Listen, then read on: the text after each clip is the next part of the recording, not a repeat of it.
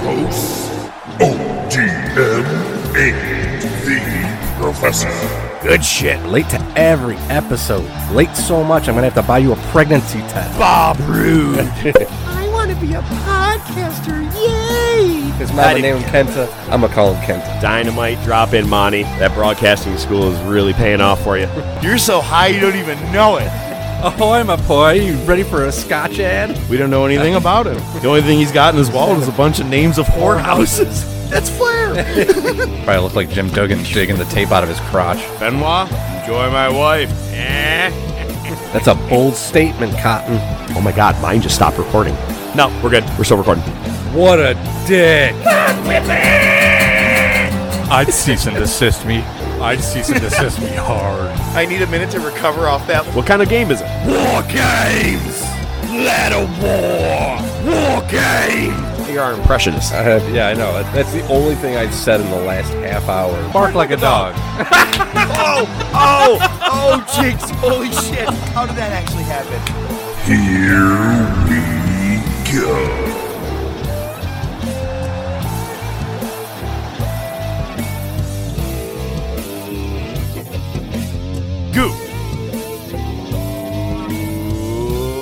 Good Wrestling Day.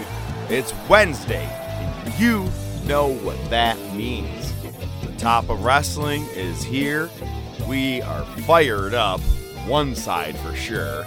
The other one we'll find out when he joins in just a moment, but I am the Professor, Mark Fantasia. Thanks for joining us here for another weekly episode. It's episode 10, which means that you have only 3 weeks left to share an episode, share a post, share anything of the Top of Wrestling podcast, and you are entered to win the Top of Wrestling Extra Medium shirt. The Top of Wrestling. Man, that was a cool sign to see. Did anybody see that this past weekend? I guess we'll talk about that in a minute, but hey, if you guys are listening to us on iTunes, Spotify, Podbean, Amazon Music, Pandora, YouTube, Facebook, Twitter, Instagram, thank you. We appreciate it. Share, like, keep subscribing. Well, don't keep subscribing. I would say keep sharing more than keep subscribing, unless you want to. I don't know if that helps our numbers. Up, down, up, down. We'll have to find out. But this week, we are going to be talking AEW. We had Dynamite. We had Revolution 2022. We're also going to be taking our trip back in time with the Monday Night Wars. We'll be bringing something to the table. We'll find out if NWA is here with a good shit. Hey, and we even got Movie of the Week. And man, I'm excited to talk about that one because you just have a real bad day. Ladies and gentlemen, the co-host of the Top of Wrestling podcast. Some call him Joe, some call him the Doc. On this show, we call him ODM. Hear ye, hear ye. From this day forward, Nikita Lyons shall be referred to as one or more of the following: the Iron Cheek, Claptus Jack, Thicky Steamboat, Thicky James, Yam Yam Bigelow, Suplexus Texas, that's a porn reference, Cake the Snake, Yami Guevara, Road Pog, Donk the Clown, and Ultimo Wagon. This message has been approved by the Top of Wrestling. I really like Yam Yam Bigelow. I like Road Pog. You know, it's funny because if you know, that's exactly how our show ended last week. I didn't know her name. I just saw the meme that circulated like crazy. That? Oh, is that the one with the ass or something like that? Yeah. Well, and I did cut it off before the show ended, but or when the show ended. But that's the best meme is the one that's going around reporting the picture to Facebook. It's going against Facebook guidelines, this and that, but the one that's clicked is, I'm not in this picture. I like the one where it's Jim Ross at the computer and they put that picture on where he's looking like, what the hell? Oh, man. So, hey, much like last week, I'm still running this shit. You're fucking murdering still it. running this shit. The TOW is still running the shit in the fantasy league. TOW. All I needed was just another couple hundred battle royal points, as we did. I actually thought from Revolution I would have better, but then I had to think about both Red Dragon lost, and that killed me too. Yeah. So Yeah. it's So the losing points that get you. Oh, no, absolutely, absolutely. And that's all there really is to say. I'm down to 4th, man. Tiger Queen's ahead of me, but you're running the shit, so I can just sit back and relax and be prepared for next season. I like it. Keep that shit up. Spoiler alert, or kayfabe, pal. Professor is very, very excited to get to our what we're going to call our top topic, even though it's not our top topic, but it kind of is. So guess what? The shortest ever news with ODM. Barry Horowitz is coming out of retirement. Don't know where, don't know when, don't care. Thought it was interesting. Vader is being added to the 2022 WWE Hall of Fame class. Steve Austin and Kevin Owens may be in confrontation, not a match. Vince isn't actually wrestling. And Cody Rhodes and WWE talks have fizzled out. Big fucking surprise. Let's talk about the 2 big takeaways from Dynamite so we can get right to Revolution. Keep going. You're doing a great job. You're going to get it under a minute. Keep going. Okay. Well, we'll talk about the big one from this week's Dynamite. Tony Khan has announced that he purchased Ring of Honor. Nailed it. With that, They also get the video library. Everybody seems to be very happy. A lot of people are tweeting at Tony Khan that we're on the Ring of Honor roster. You got to keep in mind the Briscoes. None of them officially have Ring of Honor contracts, but... and it's basically been talked about that Ring of Honor might be sort of the NXT to their main roster, which shouldn't be looked at the same, but it's gonna be somewhat of the same. I could see FTR going over there and just let them wrestle the Briscoes for a year or two. The only other thing to talk about, I think we can just bring it up as the lead up before we start talking the match at Revolution, as it was like the last thing. So, F&A, you were there. I got pictures of you with the signs. Fucking great. I got to thank you. I've never gotten a shout out on pay-per-view. And that one was clear as day. Fucking Daniel Bryan gets on the post as he gets in the ring, and I just see this sign pop up right in the middle of the screen. Hey, ODM. Got a picture of it. Fucking awesome. Flashed that many times, too, man. I never knew when it was going to happen, but then I found out all 3 signs made it on. We'll get there. But, yeah, what you were talking about with Dynamite. So, as soon as Punk came to the ring wearing the Daniel Bryan shirt, solid white tee.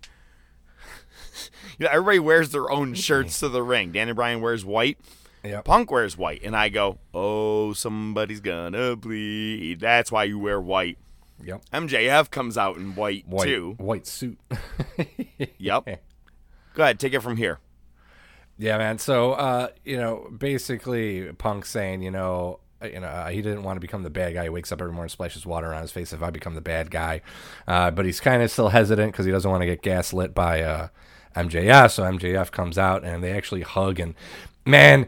This is these two are so goddamn good because MJF buries his head in in Punk's shoulder like he's crying, like he wants to be consoled, and Punk's patting him on the back, and MJF's like nodding his head.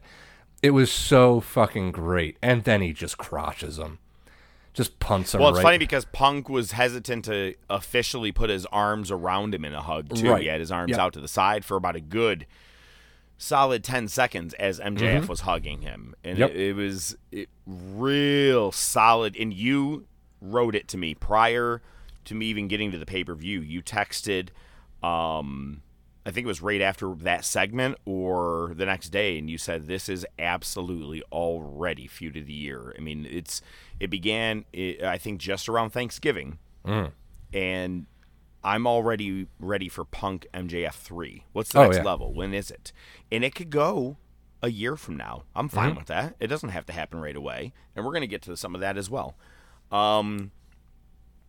Excellent moment in all the blood. But my favorite part. So, I have referenced this exact quote. We've actually referenced it as well when we did our movie of the week. Yeah, and it was a bumper at the beginning of one of our shows. Exactly. Which is Punk saying his story about the snake. He said that an old man nurses a snake back to health. Snake bites him. Old man says, why? And he says, you fool. You old fool. Or you stupid old fool. I'm a snake. And then Punk says, the greatest trick the devil ever pulled was making you guys exist. You didn't believe, and I am that devil. Nearly word for word is what MJF does, minus the full snake story. He just says, you stupid old man, I'm a snake, and goes through all of it. And I'm like, I don't know how many people caught it, because I searched I'm and sure a searched. lot. I saw it a Yeah, lot on but Twitter. no one called it out. I was the first that I had noticed, and to be honest with you, the post that I made, I hadn't seen anybody else really reference that. Personally. And what's crazy is that it's not the first time we're going to be referencing something so old school that. You knew. You had to have known. I mean, you already know that since it was the intro today that, yeah, it was going to happen. So anyway, man, what did you do this weekend? Anything interesting? Anything fun? Oh, let's see. Saturday, I went out for an aunt's birthday party. I went to my buddy's house, Wheezy's. So I went Sunday night to AEW's Revolution in Orlando, Florida. Man, look I got a whole list of things. When we were on the way back, I drove the 4 hours back today. It was like 4.5 hours. Look man, I'm still in my Brody shirt that I wore last night, man. I haven't showered, haven't really slept much. I mean, the pay-per-view didn't end till what? Just damn near midnight. Midnight, yeah. By the time I get out of the arena, get out to the car, get home to the Airbnb that we stayed at, hung out, eating, talking, and shooting the shit. I'm tired as fuck, but I was like, throwing back a 5-hour, baby. We're ready for this show today because I'm letting it all out. I got stories for ODM, and I was ready to text you so many different times. I go, nah, you save that for the show. Yeah, absolutely. And I noticed that we barely said, I think only the pre-show did we say anything to each other, and then it was radio silence the rest of the night, which was, I respect that out of you because you knew that I was not going to be you're not gonna be replying checking to your phone, anything anytime soon. Anything I texted you was just about if I saw a sign. That was pretty much it. Well, totally. That was actually the only one, the only time. And I will say right now, a couple of quick shout-outs. So we got Little John. Now, Little John, my good family member, he messaged me, said, where are you guys? Where am I going to find you guys? He saw some signs. That was awesome. So I'm glad that he was there. He said, what sign should I be looking for? And I go, this is the top of wrestling. And he goes, naturally, I said, and as well as I left my RV for this. And he goes, I was hoping you brought that one. And then I texted him and said, but also I brought a third one. He doesn't know. It says, hey, ODM. So I was hoping that all three signs would get hit.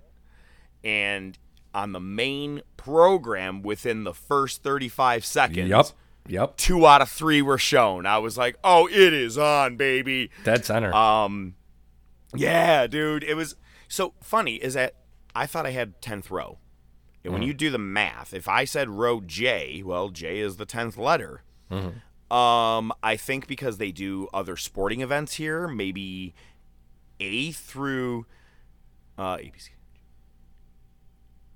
I. Yeah, I did go through that. Yeah, anyway. A through I were not fully that way. I think they took out a couple of rows because when I did the math, I go, I'm in 6th or 7th right now. I go, ooh, we may actually really be on TV. Because the more I started walking down the stairs. That's the best feeling. Yeah, and I'm like, we're getting closer. Oh, my God. Holy shit, what is this all about, man? I didn't realize Jay was going to be this low. I'm like, is the alphabet wrong? And I didn't understand it, but I think they took rows out, which is cool. By the way, wait, the financial arena. No, Addition Financial Arena. Okay.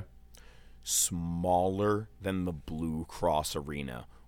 I want to say AEW, you should bring more than just a Dynamite to Blue Cross Arena because if that's the size that Revolution was in, we could take a pay-per-view. Fuck yeah. Dude, fuck yeah. That's all it was. It was that small. Wow. Like, I was looking around. I actually looked at my wife. I go, is it me or is this place small? Like, I was anticipating a 20,000 arena for some reason, being that it's a big pay-per-view, right? Nah, man, this thing, max 10. Very max it felt like. And we're looking around, and we both go, Blue Cross is way bigger than this, deeper, too. Like, it was just surprising to me. Yeah, it's weird. So look, you got your stories, I got mine for the show. Hey, chime in when you're ready, okay? I'm going to start giving mine. We go to the Airbnb, have a good time, we get ready. Now, you've heard of bros before hoes. Well, nugs before poster signs. Signs are in the car. And it was cool because in the parking garage, there was a kind of a clam bake sale going on at that time. And so we get out of the car, we start walking, we get about maybe halfway there, and I go, babe, signs. And I'm nudging her with my shoulder to push off into the grass, get off of this sidewalk. We need to turn back and go to the parking garage. And I go, signs. But nuggets have affected her a touch faster than me, so her reaction time is like, what? Mind you, I have called them posters like 6 times already earlier in the day, so when I switched it up to the word signs all of a sudden, it did throw her off when you're not ready with that. So I go, oh, we got to run all the way back up those steps. She goes, I go, all right, I'll go. I'll come back and meet you. Where are you going to be? Right here? She goes, I'll start following with you and I'll get there. But I'm doing a fast-paced speed walk with my head down, and I go back to the car. And she's kind of behind me, maybe like 20, 30 feet, but nowhere near as fast, because I'm like trying to go as fast as I can to get going here. It's like 6:30, so I'm trying to get into the arena. No, it was like 6:20. And I get the signs. I come back. I see her. She goes, do you have any idea the perception of what that looked like? And I go, what? We look like we just broke up. Because I had my head down, I'm walking real fast, and she's just trailing behind me, going the 100% opposite of where everyone else is going. Everyone is going to the arena. I look like I'm like running to get back to the car and shit, and she's trailing behind me. She goes, we look like we just broke up. I go, well, we're together now. Hopefully we'll sit next to those people too. So then, dude, we get to the up to the front. I'm checking my pockets. I'm getting ready. It says take out all your stuff. And doesn't the professor bring a goddamn knife with him? What? Yep. Remember in Maverick? Oh, that gun, that's hers. That ain't mine. That's hers. I go, babe, I got to put this in your purse. She goes, what? I go, I can't have it on me. It's going to go off when I go through this detector. She goes, what do you think it's going to do with mine? I go, we'll put the keys in there. I don't know. I'm not going all the way back to this garage at this point now.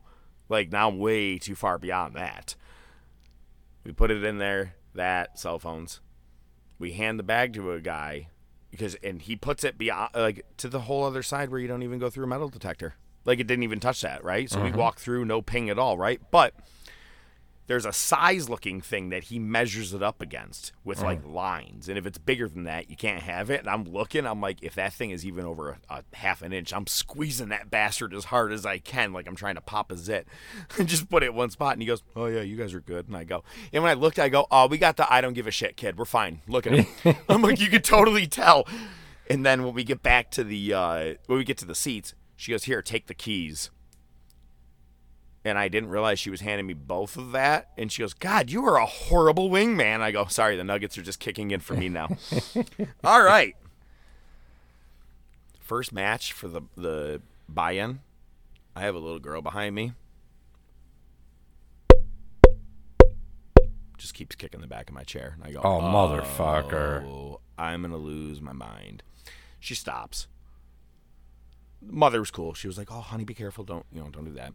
They had championships. The guy behind me had 2 of, like, the real championships. One was the NWO world title, which I thought was pretty cool. I'm like, that's cool. One you don't see all too often. And I think the other one may have been it was the AEW championship. And his little girl had a little AEW championship. So I'm all right. With what's she's kicked a little bit. I'm like, I hope this isn't a problem. So I decide to hurry up and go get my merchandise before the buy-in 100% begins. Mm-hmm. My wife is sitting at the seat. And it's about to begin with Layla Hirsch and Chris Statlander. Guess what? I 100% didn't know until I got back to the seat. My wife goes, "Oh my God, these guys came out and rapped about the Ass Boys." I go, "Oh my God, the Acclaimed were here? No, shit. Oh, I missed the Acclaimed. I didn't think they were anywhere on the card. You know what I mean?" I'm like, Right. Damn it. So I go to the merch, man. I'm waiting in line. Yeah, you can get an AEW World Title for $850. Fuck There's a off. poster for $800, but it has everybody's signature on it. Or you can get the same poster for $10, just regular. And I'm like, you can barely see the faces with the one. I'm like, it's too smudged out with all the signatures on it. I'd take the $10 one anyway. But anyway, I didn't really do that. I ended up getting the AEW official Revolution shirt, and on the back it says, "I was there." Nice. Never had one of those, man. Never had an "I was there" shirt. I have a hoodie from going to WrestleMania 25, but it didn't have "I was there" on the back, which I kind of wish it did. Right. But, as a traveling musician, my guitar case is filled with stickers that I've collected. And they had stickers there, and you're going to love this. I'm going to zoom it up to here as I'm saying it. It is all the painted faces from the Dynamite of Sting, Punk, and Darby Allin. It's one sticker. And I go, "Yep, that's the one for the guitar." That's awesome. Yeah, that dude, one. it was awesome. But I ask for all this shit, right? Guy tells me the price. It was like $47, something like that. And I go, "Okay." I hand him $50, and he goes, "We don't take cash." What? What are you talking about? He goes, no, we don't take cash here. Nobody takes cash anymore. I'm that old school Italian. The fuck you don't mean you don't take cash? What the heck? I go, "Oh my God." Hey man, shout out to the nice older gentleman next to me. I just looked at him and I go, "Can I put this on your order and I give you the cash and a tip?" And he just hands his card over to the guy and he goes, "Hey," he goes, "Here." And I only had like 45 out, so I'm trying to look for the two. He goes, No, don't worry about it." I go, No. I got you. So I gave him a couple extra bucks. I was like, "Bro, thank you so much. I really appreciate that." And it was like, I'm not going to get merch at this point. If I'm walking away from this, I'm not getting anything, so I'm not coming back out. Right. I only have one more time. I'm going to maybe come back out, and we'll get to that. So I get back in time to see the end of Hirsch and Statlander. Then I actually thought they would save Hook and QT Marshall for directly before the show to pump the shit out of the crowd because of Hook. I thought that Right. would be the idea. And it wasn't. They put Hook first. Look, your boy works hard when he's at one of these things. I will try to get a chant started. I will try to say things when things are quiet. I know I told you I was going to try and do the, "Oh, yeah." Didn't do it. Didn't feel it. Didn't have the right opportunity. But I did have some moments where I was able to yell some things when things got quiet. And I yelled out, "You suck, Cutie Marshall." Like doing the cutie. Right. And a couple people laughed in the air. I was like, yeah, top of wrestling, baby. Anyway, so Hook over a shit. For a brief moment, I thought Eric Rowan or Redbeard was going to turn on Death Triangle. I'm like, he kind of more fits for the House of Black. I don't get why Right. he's with them. So I was like, okay, maybe he's going to turn. Because all he did with Brody was do like, Brody King was like shoulder pushes for like 5 straight minutes. And I actually turned to my wife, I go, "No, he doesn't actually hit anybody." And then all of a sudden he went on a spree and started hitting everybody. I go, "Well, never mind, that theory's out the door." Just really cool to see all those guys, man. Brody King is a beast in real life to see. It just overall real cool. And then afterwards, even though they lost the match, Death Triangle kind of turned and did some poses. That's kind of one thing, is that when they're done, you probably noticed when you were at Dynamite, when they're not on either a commercial or in a backstage segment, they're still walking and waving to the crowd, still doing their thing. You know what I mean? And it's not like in WWE, when it goes black, they turn and run. You know what I mean? Like, oh, the cameras aren't on me anymore. Oh, we're going to talk about camera work. Anyway. So, opening match. You could not have opened with any better of a match, man. Eddie Kingston, crowd was hot. And I'm going to ask you probably during a lot of this, but how did it come across on the TV for this one, for Kingston and Jericho? How did the crowd sound? Oh, hot. I mean, first of all, and it was smart to have Jericho come out first because everybody can sing along to Judas, and that just gets your heart rate going. Beautiful. And then you have Kingston. I was belting it. I had arms in the air. Like, I was like, come on, man, get me over here, baby. I'm like, I'm singing this shit. And then, and then fucking, oh my God, Eddie Kingston over as hell. The way he entered, too, man. Just beeline to the ring. He didn't even wait for anything. Like, his music hit, and he just took his shit off and ran in. Yep. Oh, it was fantastic. And the match was just solid. The people were definitely on Kingston's side. It's so funny because, you talked about when they put the title on him, and he just doesn't fit the mold. Because he's just so flabby. I wonder if they tell him they're gonna start doing some sit-ups, bro. But it doesn't matter. He's over. You know who as else fuck. was a world champion? Dusty. Kevin Owens, Kevin Steen. And Steve Austin wasn't exactly your skinny mini of all the times. You know what I mean? Like, it's just fits funny. The double mold of both of them. I would absolutely be okay with him being a world champion. He's more over and would be more credible in that world title match against Adam Cole than Adam Page was. Oh, absolutely. Yeah, I'll give you that. Yeah. So I mean, it came across great. It was a great match. I like how it ended. I like Kingston almost selling like he was stunned, like he's like, I won. Yeah. The handshake thing was pretty big. Perfect. I tried, man. Okay, look, not every one of my yell outs was going to land, quite well, like a wet piece of spaghetti. But I yelled out loud, "Hey, Jericho, did you get ab implants?" But it fell short. So you got us here, and you're like, all right, let's up the ante. Here's a tag team title match. Now, there was a part of me that was like, all right, I have a feeling Jurassic is just going to retain, which they did. And I was like, I have a feeling that if you're going to do anything right after this, it's probably going to be Jade Cargill and Ty Conti. I go, let's wait it out. We'll see what's going on. And I debated leaving, and I'm so glad I didn't. Now, we say fuck the Young Bucks on here quite a bit, right? But I'm going to say, seeing them live in the match, man, I just had a really, really deep appreciation for them. And what they were doing, the storytelling with Kyle O'Reilly and Matt Jackson. I loved it because it was oops, I didn't mean to do that. And then they are just purposely fucking each other over. It was storytelling with the good guys still prevailing. How many times do I also say, fuck, I hate that there's a dinosaur on this? You know what I mean?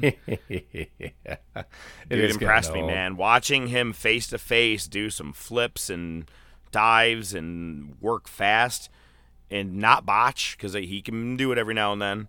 It was pretty good. I was surprised, and I'm glad I stayed for the entire match. I know I'd mentioned at the beginning, so at the very beginning of the show, so you would have seen this is the top of wrestling, and I left my RV for this. And then the Hey ODM was definitely up during the Bryan Danielson entrance.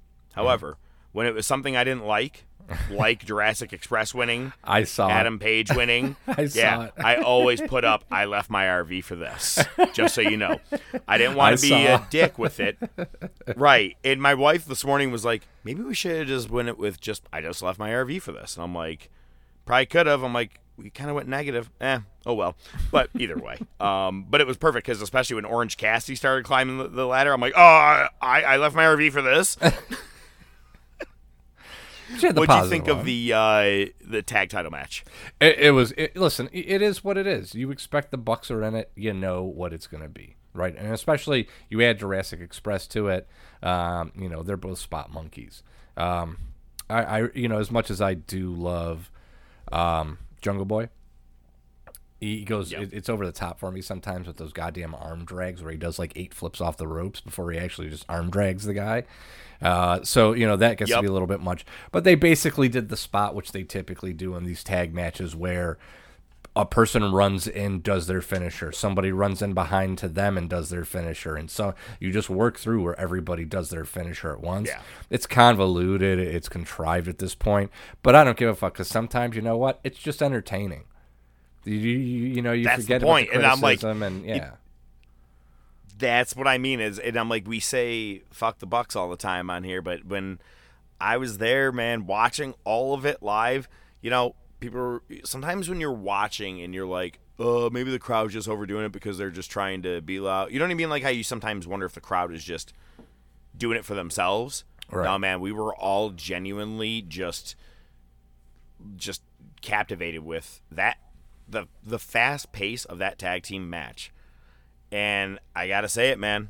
Again, another Revolution AEW tag team title match was phenomenal. Every Revolution pay-per-view has had a great tag title match every year.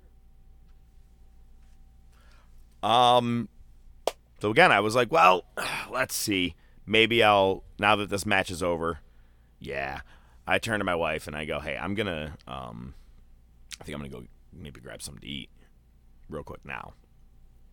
And then no sooner I hear someone go, oh shit, and he was pointing and I look over and I see a bunch of guys walking down with ladders and I go, oh, I ain't going to fucking place. I ain't going anywhere. Now, by this match, I have had someone randomly behind me, a woman, every now and then, go, put your sign down. Now, let me tell you something. I only use signs in entrances. Never during a match would I put it up and block someone's view of a pin or a move or this or that. I have respect. Also, this is your first wrestling show? Everybody's got signs here. So my wife goes, did you hear her just say, put your sign down? And I go, yeah, I did. And I go, fuck it, whatever. Anyway, I found that weird. You know what I mean? Like, put your sign down. Like, and I'm talking during an entrance. Mm-hmm. Whatever. Whatevs. Let me ask you, what's your take on that? I could see it being frustrating, but at the same time, I'm not one to just jump on somebody like that. If it was during the match, I'd be like, yeah, go fuck yourself. Put that thing down. No, but I'm saying it wasn't just my sign. I'm saying, like, this is the point where, like, you asked me, are you the guy with the lighted up sign? You remember you asked me that. Is your sign the one that's lit up with Christmas lights or something like that? Yeah. Right. I go, nope, but right near him. Right. If his was up, I would go up. You know what I mean? Because I'm like, oh, but the point is like, I wouldn't just do it by myself. You do it when others are doing it. You That's gauge what I'm it. trying Yeah, to you say. gauge it. There's appropriate times, right? Signs And I understand go it's up, to be yeah. expected. Yeah, your first wrestling show. Have you never watched wrestling on TV? Because even if you've only watched it on TV, people are there with signs. It happens. Right. And, So, it can suck, but at the same time, you got to kind of make it count when you're going to make a comment to somebody and not the passive-aggressive shit. Well, very true. And you would think that we're not going to circle back to that. Oh, boy. So let me ask you, did you happen to see the sign, speaking of signs, as any of the big guys were coming in? Big, meaty men. Did that sign ever make the TV? Yes.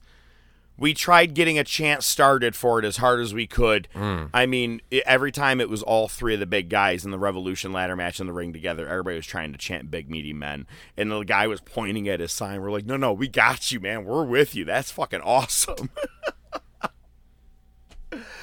I'm only just going to say one word, man. Wardlow. Over as fuck in that ladder match.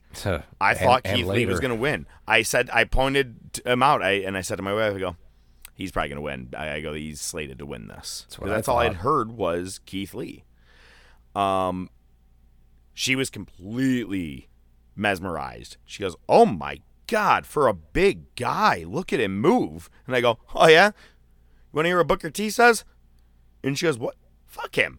And I told, because look at the moves he was doing, how fast he could do some jumps, splits, or not splits, down to your stomach, back up again to do a crossbody. The guy can move. There's a reason he's called Limitless. You know what I mean? He's not a limited wrestler like you are, Booker. So that's my only Booker T thing for the day. That's good. I did not want Orange Cassidy in any which way possible to win. Yeah. I assumed he was going to climb the ladder with his hands in his pocket.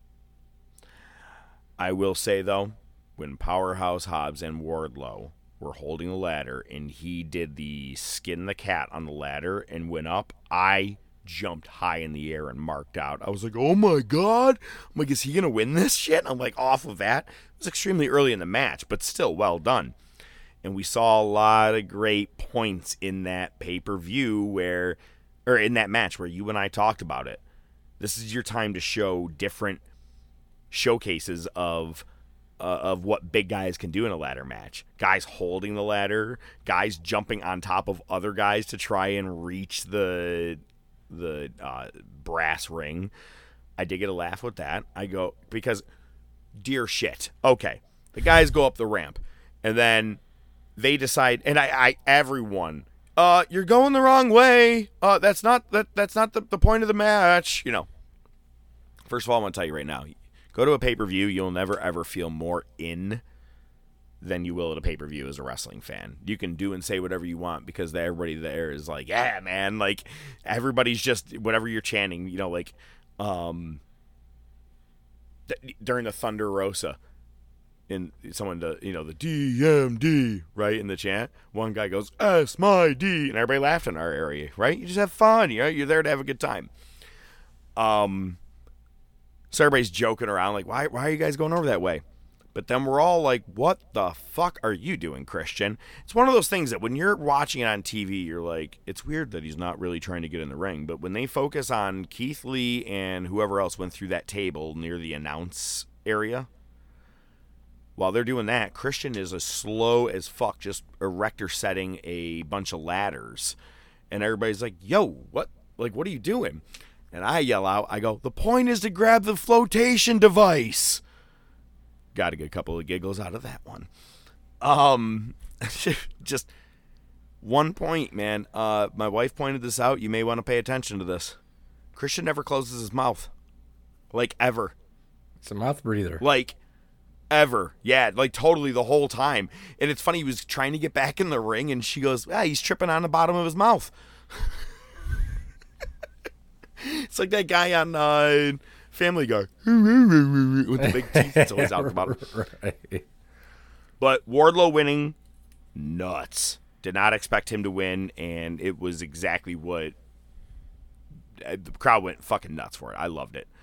What did you, anything you want to bring on to the ladder match? Oh, we'll get to it at Bring It to the Table. Oh, no.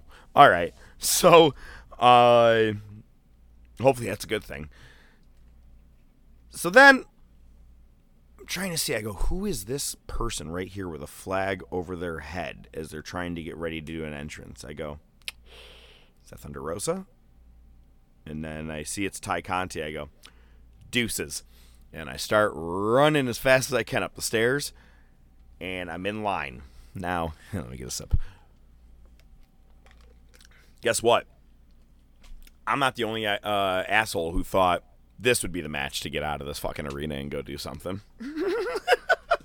The lines for the bathroom, the food, the merch, everything was backed up like minimum 100 people each line. And the concessions was, oh my God. So I went to the concessions.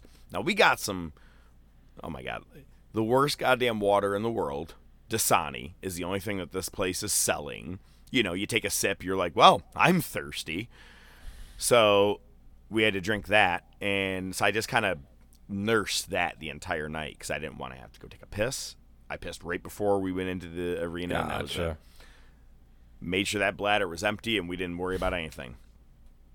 So I'm standing in line with a couple of guys. One tall guy, actually both pretty tall. We're just shooting the shit. And we're all like, all right, well, this is the match. Yeah, we all decided to take the break in. All right, well, what are they doing next? And I was like, next has got to be Mox and Bryan. I go, they're probably going to hold off Punk and MJF till maybe the end. And I go, well, the reason they're doing the world title match, I go, I'm telling you, is because they want to go Nexus style. Cody's coming in with Ring of Honor. That was my guess. I was kind of hoping that would be it. So we're all just, shooting the shit. And then, ding, ding, ding. It was the end of the Jade Cargill match. I looked at them and I go, well, and I just turned around and walked away, and they all started laughing because I was like, I'm not waiting in this shit. And as I'm wiggling my Jon Moxley-like body moves through people trying to get through there, I catch a glimpse of a TV, and they are showing a Punk and MJF promo. I go, are you shitting me right now? Okay. So now I'm dipping elbows trying to get in. Make my way in, man. And I get there just as, and I mean my feet hit my row as I go, oh yeah. I look at my wife and I go, no food, obviously. And she goes, I didn't think it was going to be possible. And then all of a sudden I go, yeah. We're all getting ready. And then, boom. And I go, that motherfucker, I got. He came, and it's funny because now they've both done it to each other. I said he was going to do it in Chicago, but he did it at the pay-per-view, which is, did it get you the way it got me? Yeah. Oh, yeah. Oh, my God. And I was like, yeah, got. I got. That was a really good one. And then, damn. Oh my God. AFI's Misakarte, however it's pronounced. Punk's Ring of Honor theme. All the way up until he won the Ring of Honor World title in 2005, and then he switched to Cult of Personality just for that Summer of Punk. And that's why Cult of Personality made its way back in 2011 and as it is now.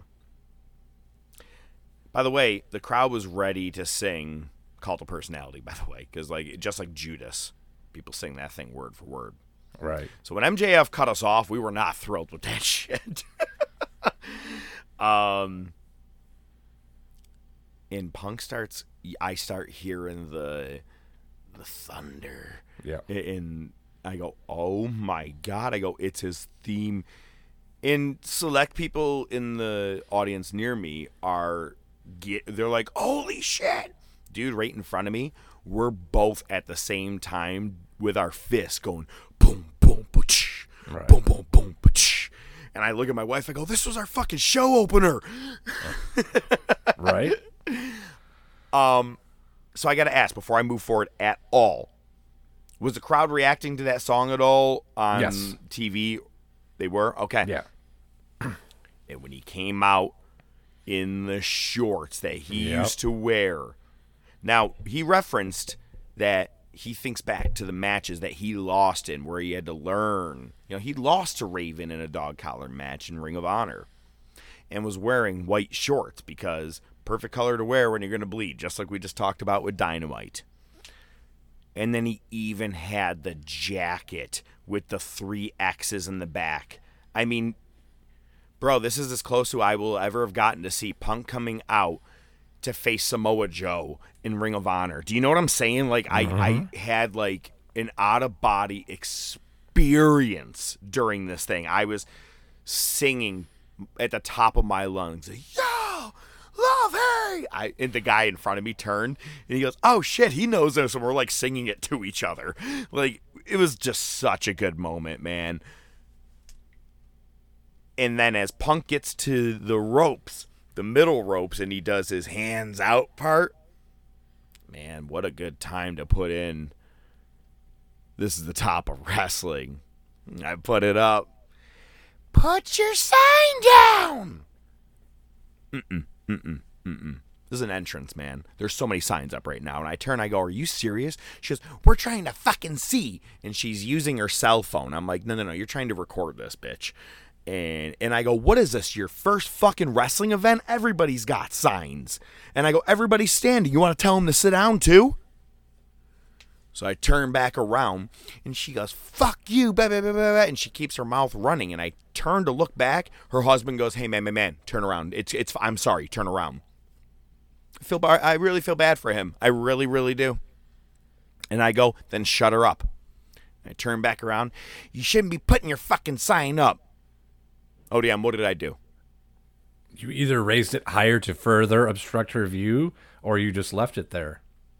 Put it right in the air so that... No, even when she was turning to say shit, I already had the sign down because now I'm in mid-argument. I'm not going to have my arms in the air and yell. I had to put it down to do all this. Right. I look at my wife. No selling. She's just staring forward. If I was wrong, she would say it. Right. If this lady was going too far, she would turn. She just stared forward watching Punk's thing. She's like, yeah, he's got this. It's fine. She didn't even turn, dude. And I look at her like after like this whole thing, like the match began. And I go, yo. She goes, no, you were right. I go, yeah, but just... It was like the double check. Like, do you think I was wrong in that situation? Right. I wasn't being a dick, was I? Well, because this lady had... if... Chiclets decided to start making banana-colored chiclets for teeth, and she had 6 of them total teeth. So, as I'm now turned around, I put the sign back up. As I said, what do you think I did? I put the sign back up, and she goes, "Fucking lower your sign." And I go, I turn around and I go, "Listen, cunt." I don't know why I'm whispering it right now, like someone's near me. It kind of came out too fast, too quick. By the way, that little girl that was behind me, her whole family at this point has already gone out to go grab something to eat or something because they weren't there. And I think that's one of the reasons I was able to make direct yelling kind of contact or whatever. Right. Look, cunt may have flown out just a touch too fast, but in this moment it felt somewhat deserved. And then I said, before you talk shit to someone, fix your fucking teeth. And then turned back around and never looked at her again. Oh. And listen, between matches, I stood up. And I'm like, I'm not letting her ruin my night. And you're not ruining this match. Even more so, I go, oh my God. I got kicked out of the fucking arena during a Punk match. Am I about to goddamn get in a fight with someone here during this thing and I'm going to miss the fucking dog collar match? I go, no. And I'm playing things in my head. If she throws anything at you, people only see the retaliation, man. She does anything, you turn and smile and let everybody else call her out. Just laugh. I go, there's nothing you're wearing right now that can't be washed. Just smile. She didn't say shit. Her husband and her looked miserable as fuck for the rest of the night. Because he was probably like, yo, you're at a wrestling show. People bring signs. Like, I was not the only goddamn sign that was even near us. There was a guy, like, fucking 3 people over that was holding a sign equally as high, if not higher, because he was taller. You know what I mean? So, the whole thing was just ridiculous. But in between matches, you know, when they're playing their video promos or stuff, I would just kind of turn around, just kind of see her. And I kind of gave one of those winking smiles without a wink, you know, just kind of a, you can suck my dick. Gotcha. And that's it. Yeah. She didn't say a word the rest of the night, man. Neither of them did. They looked miserable as hell. And I'm like, because they're fighting back there. Because she decided to go to an event and open her mouth when she should not have opened her mouth. Look, that's my only little rant. I'm sorry that, I went a little too far with the word. But if that kid was there, I don't think that would have flown out. I think it was because I was able to make direct contact verbally. So, I've never seen so much goddamn blood come off of one person in my life. Yeah, so that was crazy. Redonkulous how much was pouring out of Punk. And that was from the chain. It's funny, when Punk hit when MJF hit Punk with the chain on the back, it was a hard whip. And I turned to my wife, I go, often in my life I've wondered how gimmicked some of these things could be. I'm hearing every ching, ching, ching, ching as it's moving. And she goes, no, that's fucking real. I was like, oh, my God. Like, never anticipated. Yeah, the mark on Punk's back was the mark instant. Yep. But did you notice how MJF took the hit? Punk threw it like a pussy, and MJF winced his back on both hits. Mm-hmm. Yep. Punk got opened up the hard way. I think MJF did it under the apron when he went out to the outside. I believe you're correct, because he didn't bleed that much, and he was off camera when it happened. Like, you knew that was the spot. You knew that he was going to come up with blood, but it was delayed, and he was definitely off camera. Yep. So if you saw the same thing live, I'm going to agree with you on that one. Yeah. Great moments with him tying the chain up against the ring post, wrapping around his fist, his knee, pulling him back in every time. We saw everything. I think that I didn't have any anticipations of what to see for this match. I just knew it was going to be a fucking bloody mess, and it was going to be a battle. But I didn't go, oh, I can't wait to see someone get hung by it or this or that. Whatever happens is going to happen. And I think there were points where I feel like we could have maybe either cut out a second or two or sped up a touch faster.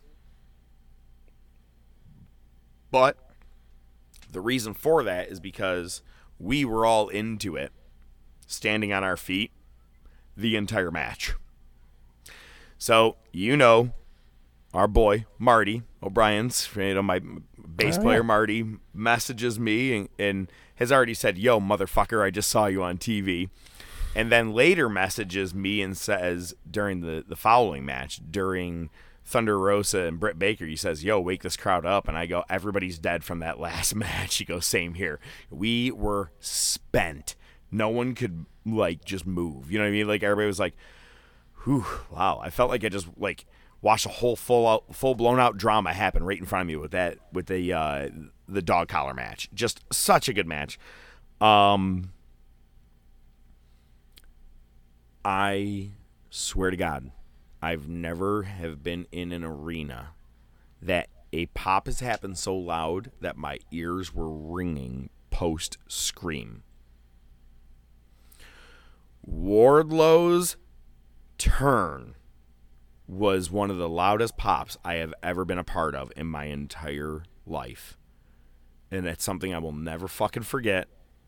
And it was awesome how he sold it, coming down with the ring.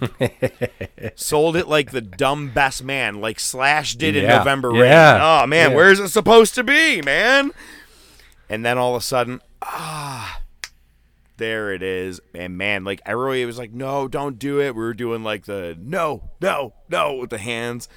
And as soon as he finally does pull out the ring and puts it down, holy shit, everyone. I mean, we were all jumping, screaming, our arms were I'm legitimately, again, getting goosebumps thinking about it, man, because it was just such an awesome moment. Had to sound deafening on TV. It was insane. It was the biggest pop of the night, without a doubt. Wardlow winning the ladder match was pretty close, but this was insane because them seeing him was a pop. Him no selling or couldn't find the ring. Punk getting the advantage. He even sold coming down the ramp, being like, I don't want to do this, but I'm going to have to. I got to save Max again. He sold even that portion. He didn't even come down with a pissed off attitude like he doesn't want to do. He did it like I don't want to be here, but I have to. It was awesome. Dude, you tell me that wasn't the best played out story, and it happened just where it should at the end of the pay-per-view right there. You can kiss that feud between Punk and MJF goodbye for a little while. Now it's going to be MJF and Wardlow. Perfect.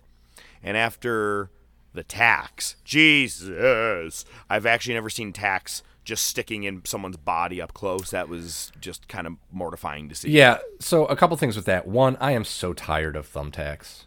I am just so tired of thumbtacks. I am too until I saw him up close, though, but yes. But MJF, the way he sold falling on those, because he set himself up to fall square on him, and when he did, on his back. He did the arched back, his eyes wide and every muscle in his body tensed, and then he collapsed. He just fell flat and was out. It was great. we were popping. You don't get to see his face at my angle, so Sure. I got to go back and see this pay-per-view, of course. I'm going to be watched. That match is like a first, like, when I'm done recording, I got to try and get this thing to load up. I don't know if they showed it on TV. I'm not sure. But did they show Punk's signal to his waist? I can't say I caught it. He was in he was in the corner, like waving and shit in the ring, and then did the strap, the belt around his waist thing with his arms. Oh no, I didn't see that. Showing, I didn't see that. And he went like that, and the crowd started going nuts. And I'm like, perfect time, because if you go back to his beginning of his feud with MJF, even before their first match, maybe like 3-4 promos in, he goes, I'm tired of chasing Max, so I'm going to focus on the AEW World title because, let's face it, I'll get there before Max ever will. And I'm like, I wonder if they did this for his little bit, build up the feud, both get a win. You're even. Let's move on for quite some time. Now you got you got MJF and Wardlow. Punk could really go on and take on anybody at this point, really, in this company. You don't have a whole lot of great heels, but you could turn some people heel or make some things happen, you know what I mean? Or he could even just go against Adam Cole for a little bit. That's a match you thought you'd never see, Punk and Cole.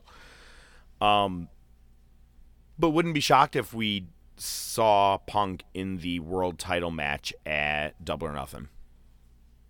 Wouldn't be shocked. Okay. Seems odd against... I'm not saying it's going to happen, but I'm just saying I wouldn't be shocked. Yeah, I actually would like to see him in the finals of the Owen Cup, if we're being honest. I'd like him versus someone like a Bryan Danielson or an up-and-comer who's a real good... like a Daniel Garcia versus Punk in the finals. Like, old school, new school, who's going to represent Owen. I'm just, you have a lot of options with that. I forgot to mention that we also got the Swerve Strickland contract signing. We changed his promo. We, the crowd, changed his promo. He was like, and I'm ready to win championships here. And everybody was going, whose house? Swerve's house. Whose house? Swerve's. And hang on. He goes, whose house? Yeah. They go, Swerve's house. We all slowed it up at the right time, too. He did it again. He goes, thanks, guys. Yeah. And that was it. And I go, did we just change his promo? Because I don't think that was what the plan was. He looked like he had more to say, but good for him. Play to the right what's happening. You know what I mean? You don't have to. Because sometimes that's the problem with like WWE. They're like, well, I was given this script and I got to say it whether they like it or not. Sometimes you got to fucking work a little off script. So now... again, I already mentioned this, but it's Britt Baker and Thunder Rosa. It's funny you say the new title looks dope. So they apparently, or you have that in the notes, but they apparently showed this. Was it during the buy-in? I don't remember seeing it during the buy-in. I might have stepped away for a second. For half a moment.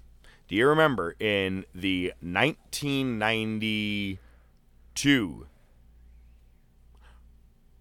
No. 1991 Survivor Series. Ric Flair came to the ring with the world title belt, and they had to blur it out because they couldn't show it anymore. But in reality, he was actually wearing one of the tag team titles. You've seen that before, right? Okay. Probably. Okay. That okay says no, but you should look into that sometime. When I saw the title, I go, oh my God, is she using one of the tag team titles tonight? It looked like a tag team title for AEW, man. And I go, did she just... that's not that small buckle. What is that? I didn't even notice it. I feel bad for those girls, man. I do. But that being said, okay, so Britt Baker gets the win with a lot of help from her crew.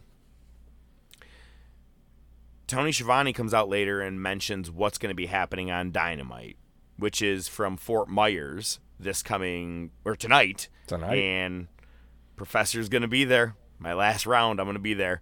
And he announced that you got Sammy Guevara defending against Scorpio Sky and says title versus streak. I didn't even know Scorpio Sky was undefeated in anything at all. Same here.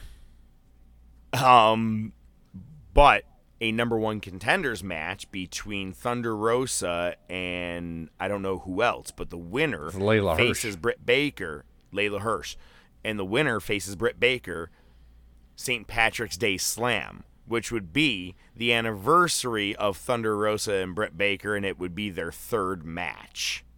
Rosa got the first win, right? In the Lights Out St. Patrick's Day match. It was our match of the year. Britt Baker just won this match. Good storytelling if this is where you're heading with it. One person I really would have liked to have seen was the other professor. I would have loved to have seen Serena Deeb at the show. Ruby Soho. You just couldn't get everybody. Yeah, there a lot. You couldn't get everybody on the show. You could have bought the package and been there for the live Rampage and then Saturday when they were doing some tapings and shit. But I was like, I'm just going in town for the one. I can't. Yeah, I can't right. afford all that. But so that match was that. Then we get Jon Moxley and Bryan Danielson. Oh, hang on. I'm gonna go back. The little girl. Maybe it's because I had a run-in with the See You Next Tuesday above her, but she ended up being pretty goddamn adorable. Like, every time people were wooing, she would woo. You would hear her be like, this is awesome. Like, what? Like even when no one else is doing it, she was having fun. And it was funny because she had the kid's title, and she kind of hit my shoulder with it at one point, and then she set it down. And I go, are you a champion? She goes, I'm the world champion. I go, yeah, you're cool as fuck in my book, man. Good for you. This is awesome. So she ended up being really awesome. And even when she was kicking my chair later, I'm like, she's having a good time. I don't give a shit, dude. You know what I mean? Nice. I was like, and maybe it's because I met like the absolute counterpart above her, and I'm like, this girl's a free-spirited kid. I love you. I was like, Right. dear God. Like, it was just, yeah, maybe I needed that interaction to be like, oh, yeah, kick the chair. We're good.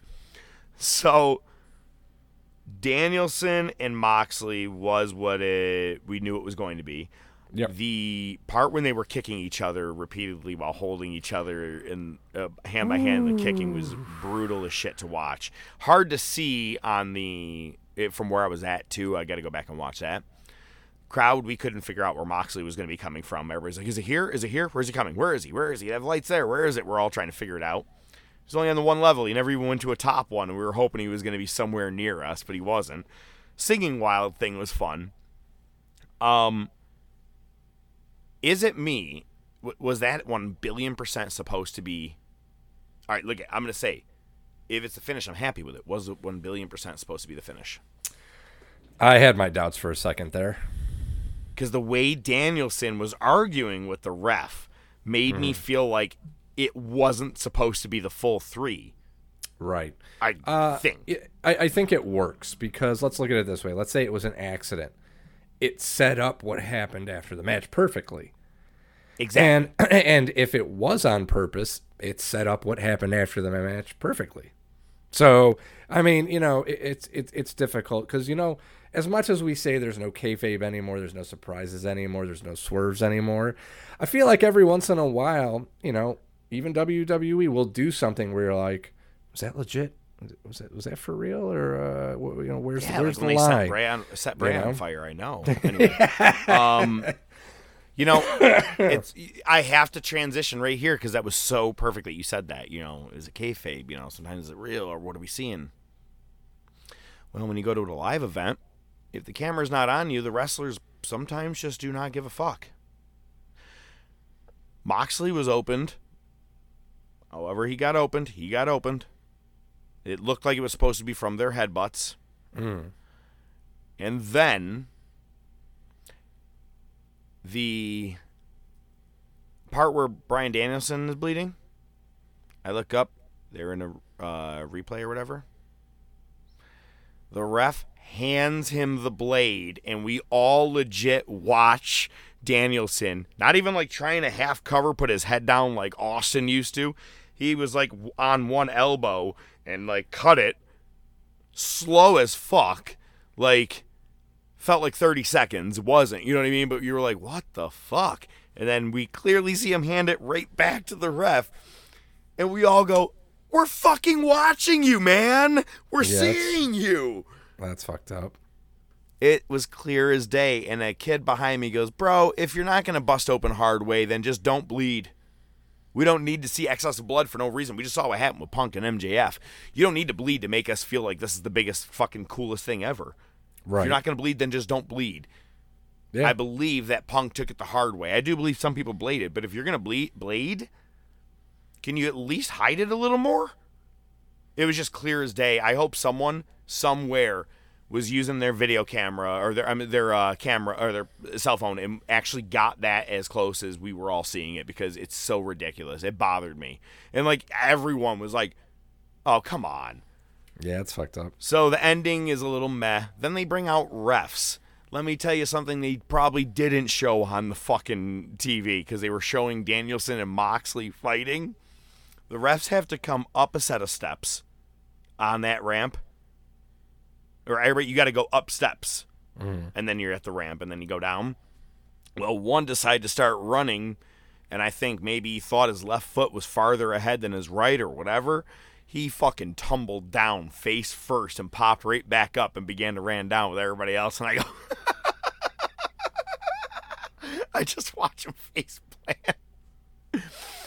So everybody's like, what the fuck? Refs, come on. And I'm like, all right, so they're going to do the pull them apart. They'll get back together. Pull them apart. And look, I'm not saying I am the absolute one, but I feel like I am one of the very first few that saw William Regal coming in through the side of the ramp, because even the guys in front of me didn't even catch it. I go, holy fucking shit. And I heard a bunch of people like delayed going, oh my God, there's Regal. And I was like, I caught it, and I just started jumping up and down. And I even said, I go, ODM's got to be losing his fucking mind. Oh, yeah, I popped. Yeah. And bitch slaps Moxley, bitch slaps Danielson. And I even out loud yelled, not to the ring, but just to the people around me. I go, is he about to manage them as a tag team? Someone goes, oh my God, I hope so. Holy shit, one of the coolest things ever. And you probably didn't watch it, but they had like a 30-minute extended cut countdown to Revolution. Knowing I was going, I'm like, yeah, I gotta watch it. Danielson said in his promo, he goes, you wouldn't see a tag team like a me and Moxley nowadays, and you should. He goes, with my submission and architect skills, his brawling and willing to fight, both of us never willing to give up. You bring William Regal into the mix as their tag team manager, and they're together. Holy shit. Give them the tag team titles right away. This is I did not expect that at all. No way. I thought that would have been the match where Danielson would have turned his back instead of shaking. You know what I mean? Instead of Jericho doing it. Right. So this could go, it could be that, because right now the Scully butt is that he's going to have multiple roles, kind of like he did NXT. He's going to be on screen. He's going to be backstage. He's going to be off camera. He's going to basically do a little bit of everything. So it could be, that he's going to manage them as a tag team. Excuse me. It could be that he's just going to be a GM. And the reason that he came out for that match is because he oversaw both of them in NXT. Right. He was involved with them. He was their coach. So he has that history. So it could just be that that's how he decided to make his entrance. I'm excited. I can't fucking wait. If William Regal's going to be on my TV, I'm in. I'm a little bummed we're not going to be able to hear him say War Games, but you know what? I'll take what I can. Blood and guts. Now here's the one thing. Just a funny aside. Every original coach from NXT is now in AEW. I know. Regal, Punk, Christian, Hardy. You might as well just bring Jericho. Triple H in. You might as well just bring Triple H in there. Fuck it. You're right. You're 100% right. Oh, my God. So, it's... If they're going to... They don't have an on-screen general manager. You have Tony coming out every now and then and making announcements, or Tony Schiavone. Right. Or Khan or Schiavone. I could see tonight at Dynamite them saying that William Regal will be the the general manager of it. I could see that possibly happening, or some role like that. I gotta say, you mentioned something earlier. You go, nailed it. You said Tony Khan was going to buy Ring of Honor. You said that was going to be the announcement. So Right. I'm not sure if you did yet. I haven't gotten down that far, but I hope you put it into your I call-in didn't. predictions. I didn't. Because, I mean, to me, tied. that one wasn't really much of a call. I mean, it was I one think of it the was because prominent they theories. said you major know? announcement. We said it could have been because other people were thinking it was supposed to be a network. I even saw on a post a mutual buddy, and that boy goes, I was actually hoping it was going to be them announcing a network on HBO Max. The I'm HBO like, Max thing, yeah. Right, but I was like, That's not a major why? announcement. Why would you want? Right. right, But, that's not a major so the point announcement is to me. that there were different announcement ideas out there. So my point is that I actually didn't fully expect it to be Ring of Honor. So that's why I'm actually giving it to you. You did predict right. it. Well, how about this? How about I just put it in there right now? That's funny. So, I, as well as the rest of the crowd, was like, it is getting late. Are they going to scrap the 6-man tornado tag? And they didn't. I think that I would have put Jade Cargill and Ty Conti in this place. because That's kind of what I was wondering, yeah. Because this match could have had a little bit better of excitement from the crowd, but again, we were all still pretty drained from the Punk MJF, and we only got a 10-minute breather with Baker and Rosa. That when we got to Moxley and Bryan, even during that, the crowd probably seemed pretty dead during Danielson and Moxley because we're like, well, we'll just wait till they beef it up and get towards the end and make it look like it's going to be a finish because, yeah, that clothesline's not going to do it. All right, we'll wait. You know, it was kind of one of those, you know. Great seeing Darby and Sting. I've never gotten to see Sting in my entire life, ever. That's awesome. In my entire life have I ever gotten to see Sting in a wrestling ring, and that was just a dream. I will no longer call him Andrade Del Rio. He will always now be Andrade El Idolo. That dude impressed the balls out of me at that show. Told you, man. I really like when him. Sammy Guevara dove at him and he caught him in suplex form on the outside and then just threw him over the barricade. I was like, holy shit, dude. He's all right. He's all right. Isn't Isaiah Cassidy the one that does the really, really high-pitched scream? I think so. I was hoping for it. Never got to hear it. Yeah, I was waiting for it too. Him and Sammy were just like a one-spot shot for the whole match, and then that was pretty much it. They laid there the rest of the entire match. And I am going to have to go back and watch pay-per-view. That's all I know. Say that again? I was able to, that's all I know. Guess what's funny? This pay-per-view on the big Titantron where your music video plays just said Revolution all night. No camera, no big screen for us to see. The biggest screen is above you with your hockey scoreboard. Yeah. But exactly my seats, fucking sets of lights were covering it, and I couldn't see anything. Oh. I didn't see any of the Sting spot. We did see him standing on the spot and then jump off, but I don't know how he landed.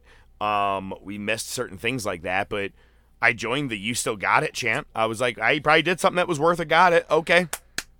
So yeah, I can tell you, they had a bunch of tables stacked, and he jumped off, and they went through like 3 tables. Damn. Now, if you think about it, it actually kind of braced them a little bit because they went hard through the first one, hit the second one, went through a little soft, and kind of landed on the third. Yeah, they start cushioning each other after a while, I'm sure. Yep. Yeah, the velocity goes down for sure. It was awesome. Main event. Did the chants go across the screen as well as they were in the arena? Professor, I hate to have to tell you this. I was falling asleep during this match. I was so fucking tired.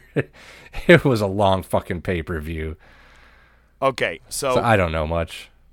First of all, I got to get back to 2 things. One, during one of the matches, the upper left-hand corner started, like 15 people were all using their flashlights and just I circling saw around that like little flies, right? So then other people started doing it, and this one kid down to the right of me goes, why is everybody doing this? I go, I have no idea. And he takes his out and he goes, I don't know why we're doing this, but I'm doing it. And I go, yeah, I'm in. I don't know what's going on, man. No idea. I think we were just trying to see. It's kind of like the wave. Could we get this trend going? Whatever is happening. I don't know. It was weird. I did notice that, though. Yep. I thought maybe Bray Wyatt was coming. Dude, I kind of had the same thought for a second. Dude, cameramen really give it away if someone's going to come down during a match. Yeah. During the Adam Page, Adam Cole match, this cameraman came down and started staring at the entranceway with his camera. And I'm like, lights are going to go out. Who is it? Cody and Ring of Honor, baby. And nah, we got nothing. No surprises at the end of the night. I was kind of hoping for a blackout, and it didn't happen. But in that six-man trios match, they already have the tables out on top of the ramp. And there's these people behind me, like 5, maybe 4 rows, and they keep chanting as they're already stacked up next to each other. Get the tables. Dude, they're out and stacked. Yeah, I know. And this one kid goes, they're out already. I laughed out loud. I seen it.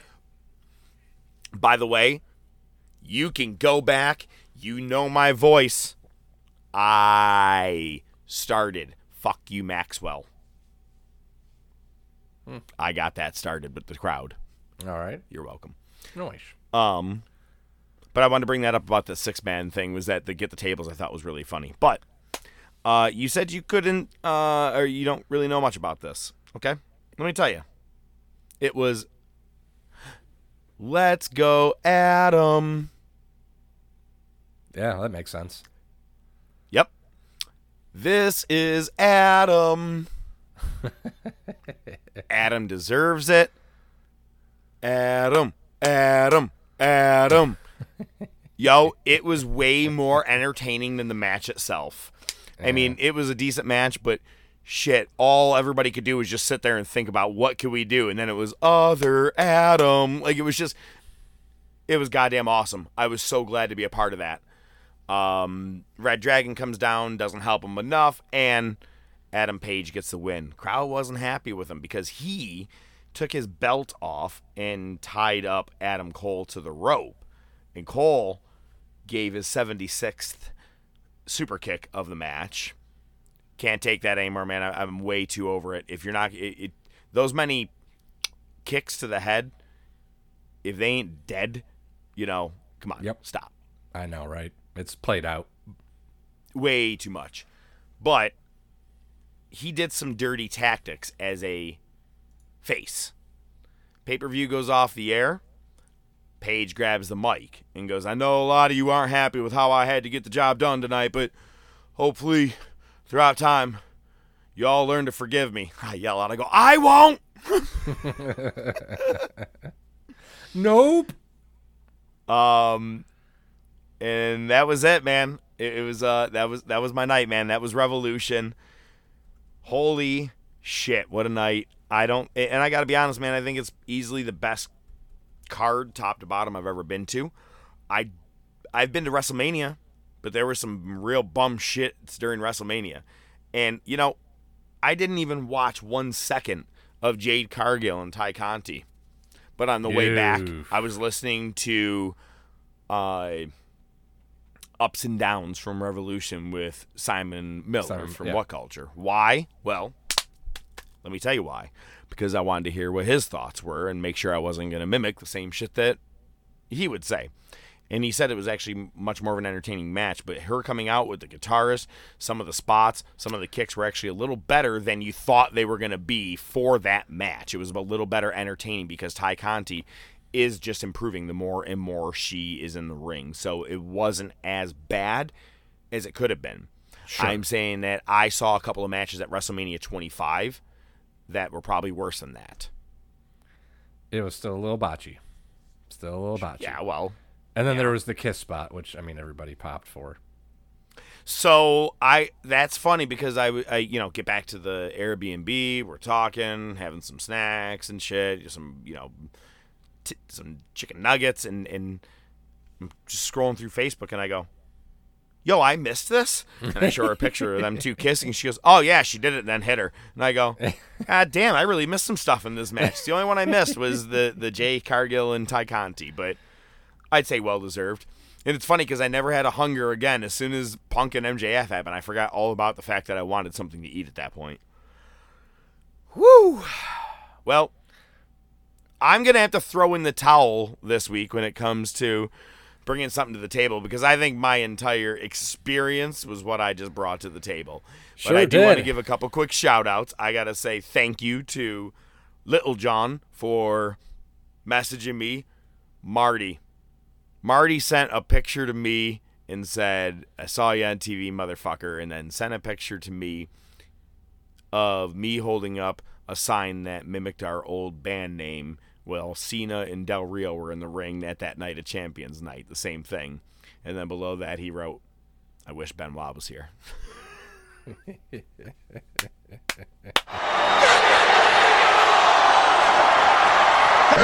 Just bring it, bitch! Oh my God! I got nothing enough to bring to the table, man. What do you got this week? Jesus Christ, I'm exhausted. We're going to have to take like a 15-minute break this time. Okay, so, but hilariously, we're still going to talk about fucking Revolution. Yesterday wasn't a clear-cut day. I really wasn't sure how I was going to approach this. We went over to my parents. She made some lasagna. It was nice. We just hung out, spent time together. You know, what families do. Went to Bed Bath & Beyond, had a nice little Saturday. So, exactly. May not have enough time. I don't know. So I was like, all right, listen, we'll watch the buy-in here. I'll pull it up on my phone. I can watch it, on the drive back, obviously not driving. And then when I get home, I can throw it up on the TV. Okay? So the buy-in is on YouTube. Mm-hmm. It was on YouTube for free, so I watched it there, no problems. Start up the app. So it's through Bleacher Report. It used to be Bleacher Report Live. They used to have like a separate app. That was dog shit, so I guess they just decided to just use their regular app to stream these pay-per-views. So I pull it up, and, it was a little choppy every once in a while, but it wasn't too bad. But we weren't there that long. We get in the car and driving home, and everything seems fine. And this is like conspiracy theory, a little aside here. I feel like a lot of these like streaming services are in cahoots with the wireless services, because even when you have bomb-ass internet at home, your Wi-Fi never seems to get the job done, but when you're on a cell signal, it just magically works no problem, because you're using streaming data, so you're paying for it through your cell phone carrier. That's just a little aside thing. They fuck you. They fuck you with the streaming plans. They get you there. They think you're going to get unlimited, and you're fucking limited at gigs. They fuck you. They fuck you. They fuck you. That's right. They do. And then as soon as I get home, where I have, fiber internet speeds, which is ridiculous, and a good router, it just starts cutting in and out. It cuts out, it drops, it won't refresh. I have to quit the app, go back in, play it. Then it tells me that I have to buy it again, so I have to quit the app again, go back in, launch it again. They've got a chat feed, a live stream chat feed, where half the people are like, yo, why is this not working? So I'm like, what the fuck? So I basically missed the entire ladder match because of it. Thanks for reminding me. I actually have to email them because I want at least a 50% refund. Totally. So yeah, and then I go on. I have a Chromecast, so it has Google TV, which is just kind of like an interface, right? Like a Roku. It's basically like a Roku. So I find the Bleacher Report app. I download it. I launch it on my TV. It's better. It's not quitting. It's not getting to the point where I have to quit the app. It was consistent for the rest of the pay-per-view, but every 5-10 seconds there'd be a quick pause. It was like, oh my God! And I would have put my hand through the screen. And the first time it did it was when Jade Cargill was coming out with the guitar player, so I couldn't even enjoy the guitar player. Yeah. So I would ask for more than 50%. If it kept doing that the entire time, that's bullshit. Be like, I have the best of internet. It's when we did it on the projector, I just went to BleacherReport.com and just bought it and played it right off of their website that night. I didn't use an app. I don't know if there's a difference in that, but I know I didn't use the app. So I think, and that's the weird thing too, because they might have changed that, because earlier today I wanted to get some screenshots. So I went to Bleacher Report's website, and there was every time I went to the AEW pay-per-view, it's like, oh, buy it so you can watch it on mobile. I don't want to watch it on mobile.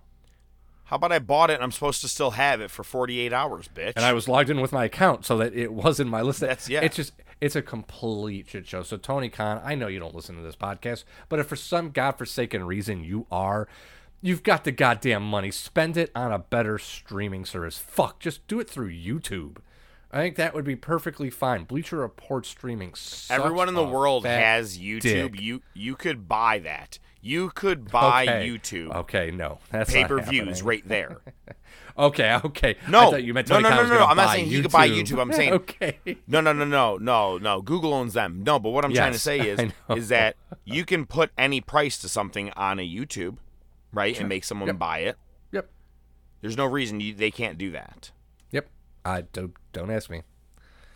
So yeah, fuck you, Bleacher Report, and your streaming. I like your content for like fantasy football and shit like that. I ain't got no beef with that, but your streaming sucks a fat dick. Well, you weren't the only one that felt that way. I actually saw multiple posts about that this morning while sitting on the commode. All right, hey, let's go to the Monday Night Wars. Marty, you've got to come back with me. Where? Back to the future. Wait a minute, Doc. What are you talking about? What happens to us in the future? What, do we become assholes or something? Give me a hell yeah.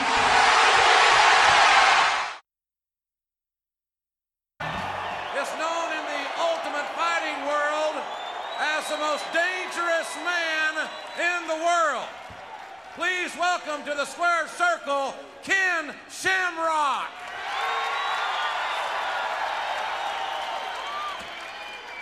Ken, WrestleMania 13 on March 23rd is going to be a huge event.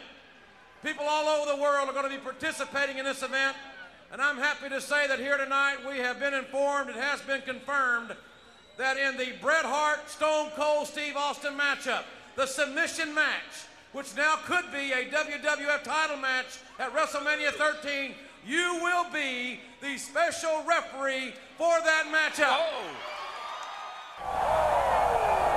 Hogan! Oh, great Hulk Hogan!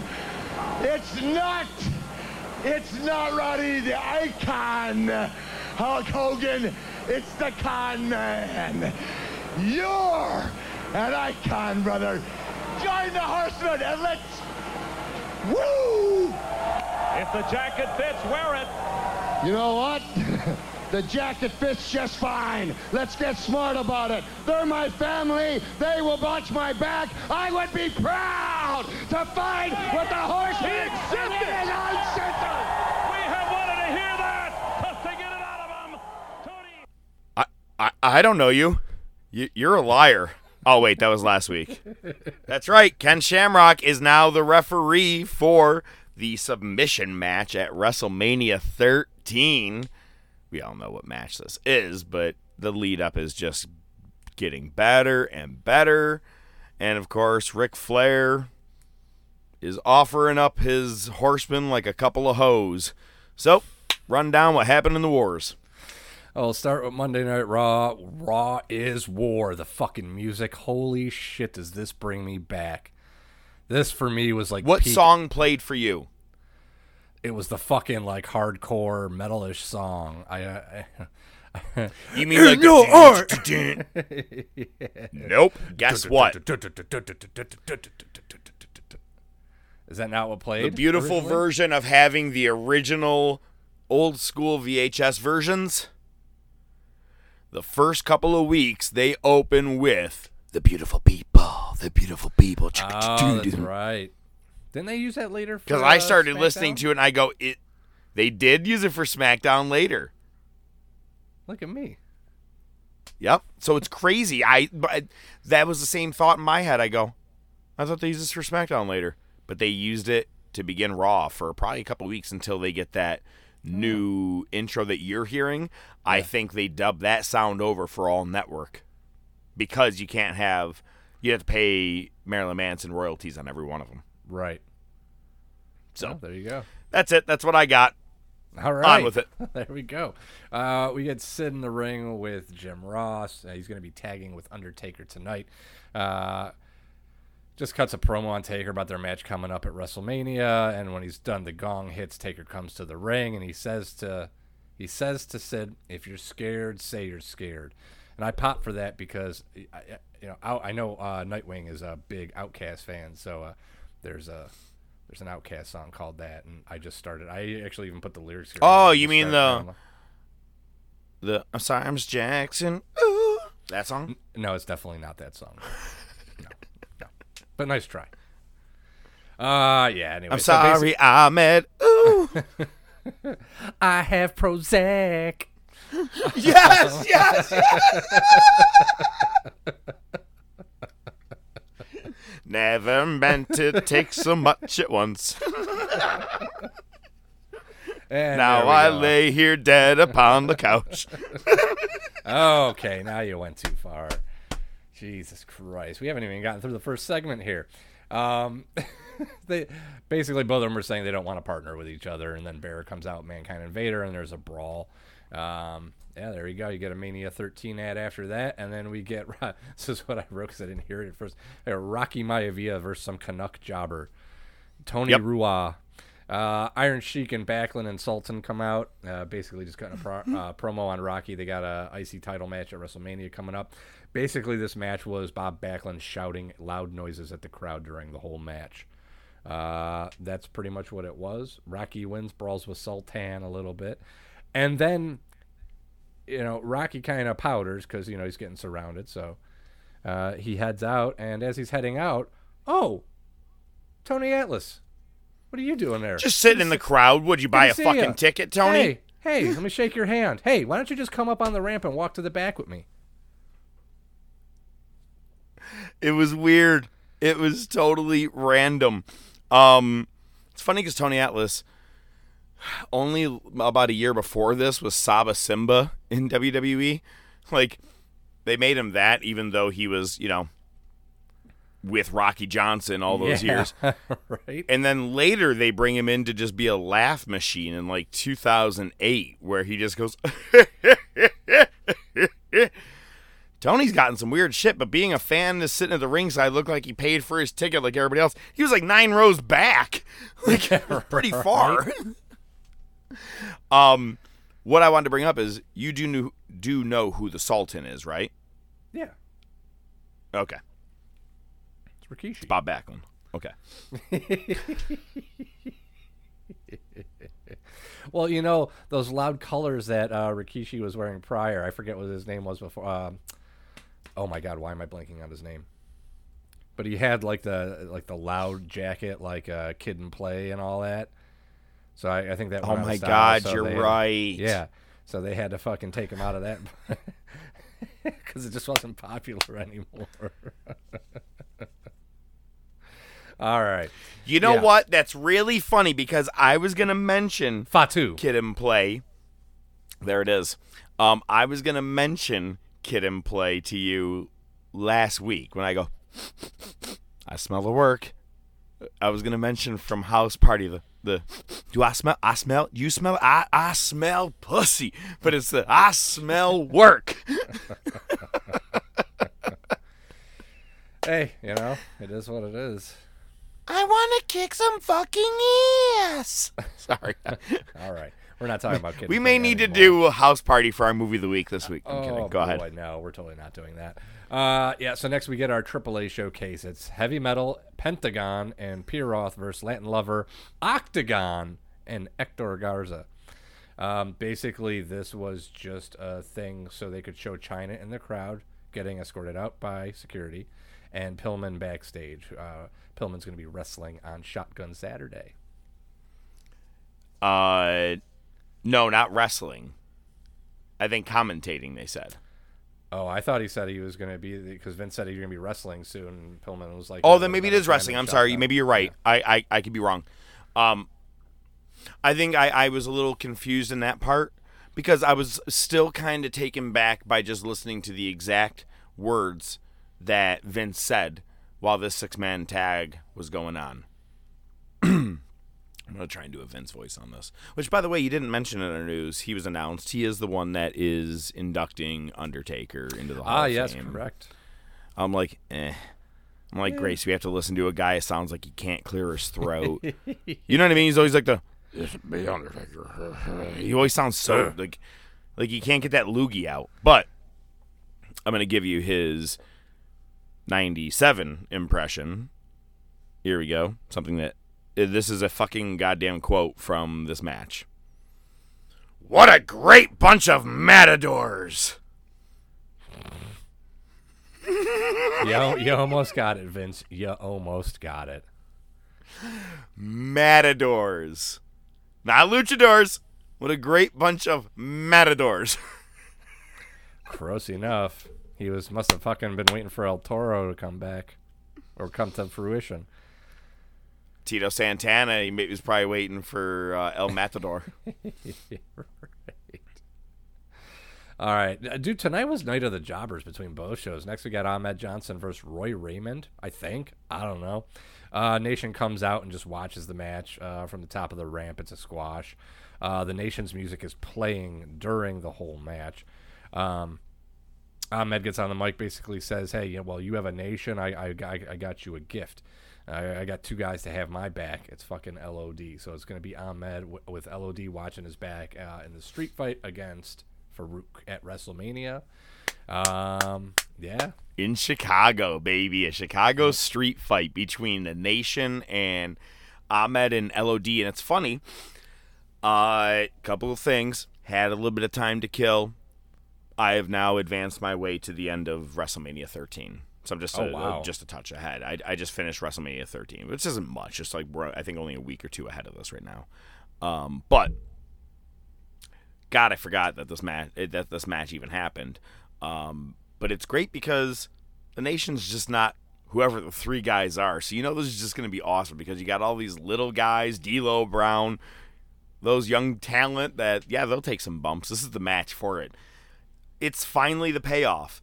Because this has been going since before SummerSlam. Remember, SummerSlam 96, we covered it. It was supposed to be Farouk versus Ahmed for the Intercontinental title, and then he had to drop it due to the ruptured kidney. Yeah, so this is the payoff. So I'm kind of glad we're getting there. As I started watching this and he brought LOD to this, I go, all right, I had to remember why we got to this, kind of all the way back. This has almost been a solid year now that we're covering this. As soon as we finish this WrestleMania, we will have done just about a year's worth of Monday Night Wars. Insane. Crazy. Insane. Next we Bulldog and Owen versus the Blackjacks. JR stops him at the top to congratulate him on their match, and Bulldog's win. Owen's basically just shrugging him off. Stuff like that. Blackjacks cut a promo on Bulldog and Owen. They're basically just running down Owen. Bradshaw calls Owen a filthy Canadian tick, and at the end of his promo he says, but let me tell you something, Owen, you sure do have some pretty lips, boy. Which Owen obviously takes offense to and jumpstarts the match. Was this Deliverance? Yeah, I know, right? Dude, not a lot happens during this pertaining actually to the match. Vader, Mankind, and Bear are backstage. They cut a promo. They're facing Owen and Bulldog for the tag titles. At Mania, we get the creepy Freddie Blassie ad, which I always have to point out because it is just too fucking creepy. We get announced that... He just never stopped showing it. I know. Why are you doing this? This is not right. They announced next week at Raw it's going to be Sid versus Brett in the steel cage for the world title next week. We get a promo from Taz who's calling Lawler out, and it ends up being a DQ. Even commentary doesn't understand how the DQ happened, though. Basically, the best that they could explain that is that Bulldog was in the ring for too long. So, yeah, like I said, this was just... Quick, someone give me a rule. What should I say? This was just a reason for them to cut to other promos and stuff. Next, we get Taz. He's at ringside, wants to go after Lawler, and Lawler actually gets up and goes after him. At which point, Sabu just comes out of nowhere, goes for a splash, misses, and just hits a table. Well, I guess Sabu had to go through a table one way or another. I think it's funny. It was like the whole pushing and shoving, and then this guy just comes in and falls out of nowhere, and they're like, what the fuck? I don't know, fuck it. All right, anyway. Next, we get Leif Cassidy versus Miguel Perez. Oh, dear God. I couldn't look at that fur coat any longer, so I just had to skip through it. Perez wins. Yep, basically, Ken Shamrock has an announcement before they go to break, and they show Ken Shamrock, and he looks so confused. Like, he must have been mumbling to himself, I don't know you. You're a liar. You're a liar. I don't know you. So they take the time. Got to get my lines ready for tonight. They show the actual Raw is War promo, where it's like they're in a ring in a junkyard with cylinders or fucking barrels, with fire and stuff like that. Super cool. Again, it is my favorite. It takes me back. But we do get Ken Shamrock in the ring with JR, announcing he's going to be the ref in the Hart-Austin match. Austin interrupts on the Tron.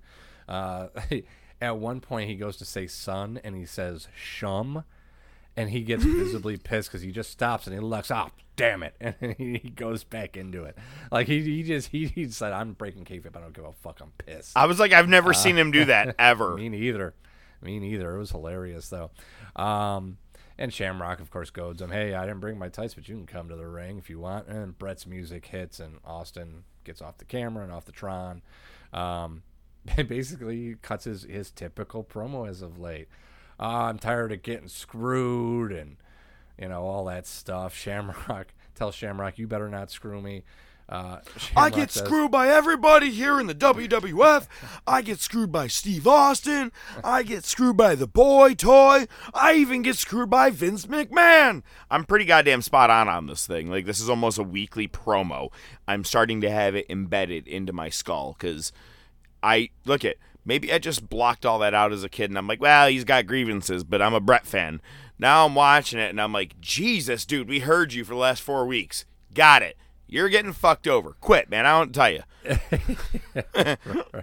The best part is Shamrock actually did have a decent line. He goes, yeah, I'm not a marriage counselor. I'm not here to listen to your problems. I'm here to ref. That was great. I'm like, okay. It wasn't his. It was fed to him, much like you're lying. Absolutely. It had to be fed to him.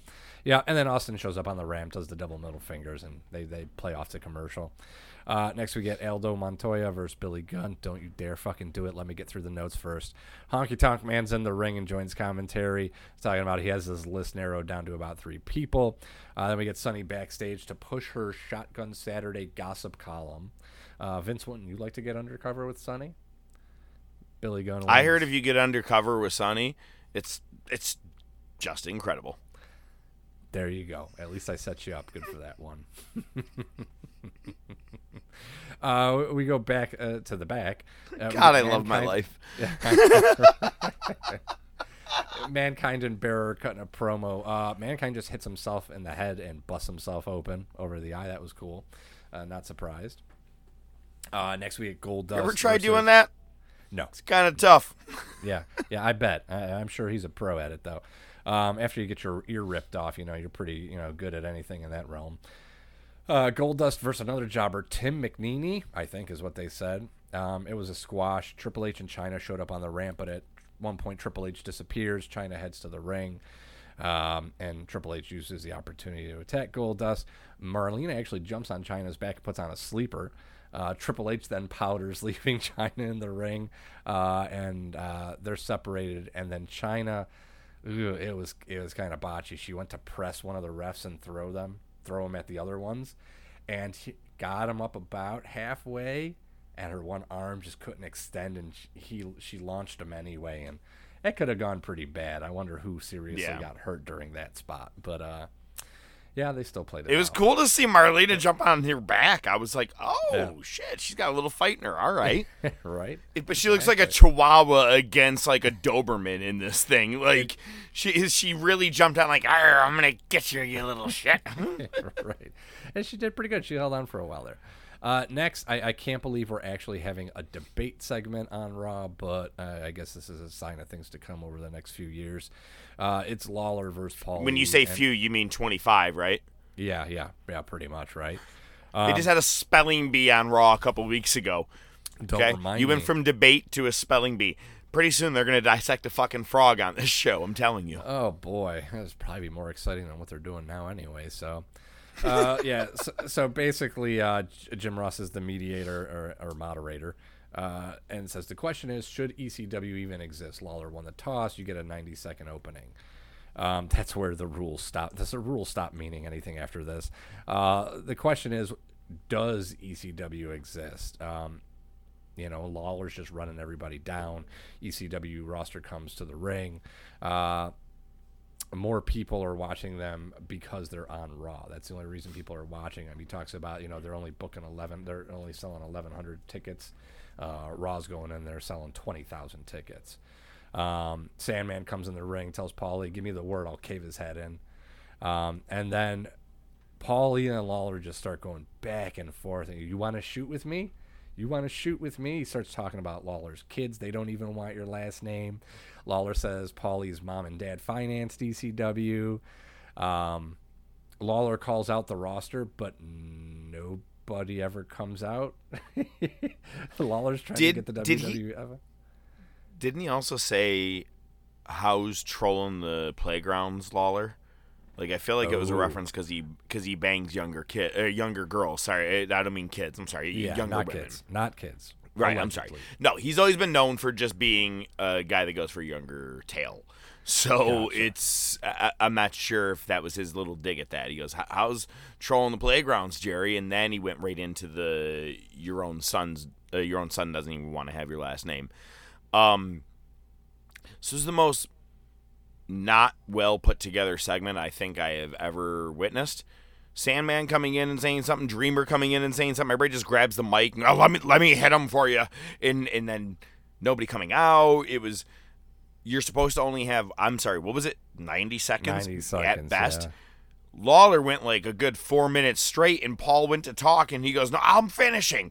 And I was like, and like you said, rules went right out the window. As soon as they announced the rules, there were no rules. Yep. Pretty much. They'd have been better off saying rule number 1, there are no rules. Good luck, gentlemen, and walked away. Right. Ross did try to call Lawler on the time a couple times, and then after that, it was like, nope, nothing. So, yeah, there was that. We got our main event, Mankind and Vader versus Taker and Sid. It's a jump start before Taker even gets out there. The show's running over, and they say, USA's granted us extra time. JR says, you better adjust those VCRs. Did you adjust your VCR? I didn't need to because I was watching it. Oh, well, there you go then. Technically illegally. And I don't mean like we were stealing cable. I mean, I was probably at this point, you had a bedtime. This is when Raw's on late and you're trying to put a towel in front of the door so you can't see the light going through underneath, and you're watching Raw on the volume of 1. You ever listen to anything on volume 1? I have, indeed. That was Raw for like a good couple of years for me. I'm like, what did he call him? Taker ends up taking out Sid, and he does one of his top rope suicida dives, and this one looked gorgeous because he kind of went sideways over it. Looked awesome. Basically, Sid and Taker end up going after each other. Sid ends up powerbombing Taker. Vader gets the pin. And they end the show after Taker follows Sid to the back to go after him. They go just randomly to Bret Hart. And Vince goes, oh, well, what do you think about that title match and how you got that title match? He goes, yeah, I guess I got it by crying a lot. And that's Raw. So, like, is he admitting that he has been scripted to cry a lot, or is he saying, I actually admit realizing in this company all I had to do was cry a lot and I can get what I want? I'm not sure. Could have been a bit of both. Could have been a bit of both. Probably is. Well, guess what? It is March, and it is spring break for WCW. Oh, sweet baby Jesus. Okay. Opening shot is Hogan with Dennis Rodman. They're in front of the movie poster for Double Team, which is Dennis Rodman's new movie with Van Damme. I forgot about that. As soon as I saw the poster, I go, oh, I forgot about this shit stain on the Hollywood industry. I forgot that these two put a movie together. Yeah, we all tried to forget. Yeah, well. So yeah, that's all I got. I just thought it was funny to see that movie poster. Anyway, on with Nitro.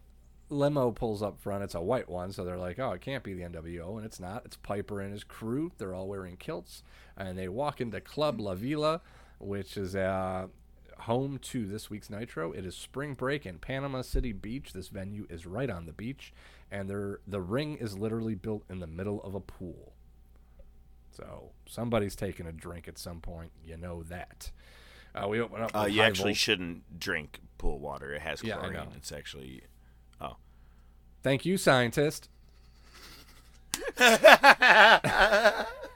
Jander. Thank you, scientist. We open up High Voltage versus Jeff Jarrett and Mongo. Camera pans to the crowd and they show a couple girls there, and Shivani just stops mid sentence. Hello, ladies. Oh, Tony. Not at Tony. Oh my God! I got a Tony Schiavone story. Oh yeah, Tony Schiavone was there. Yeah. After he announces Dynamite, like what the matches are going to be coming up for this Wednesday night tonight. Mm-hmm.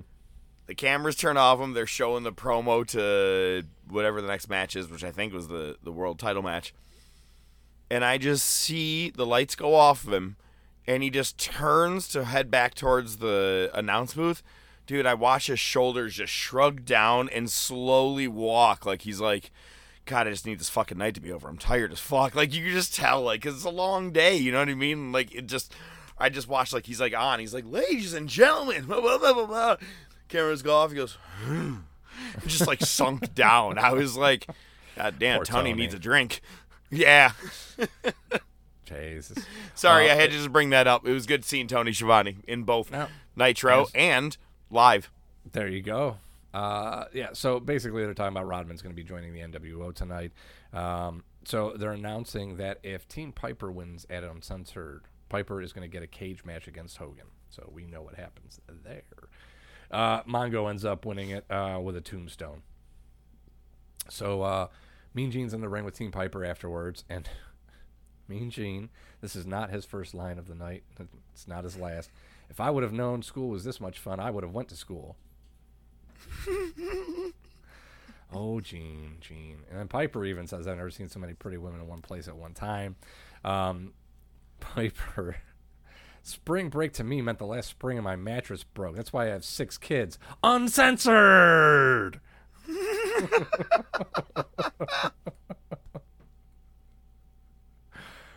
That's not me making fun. That's exactly what I just said. That was a line. What he just said. That is exactly what he just said. That happened.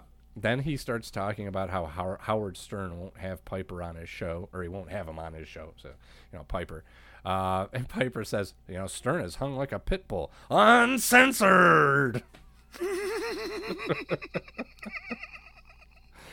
Oh, God damn it, Piper. He's doing the best. Wait, what you guys are listening don't understand that I'm laughing at so hard is he's doing the arms just like Piper does, where he puts them out to the side, like when he's like, I'm a crazy guy, like that, like he always does, and does the uncensored.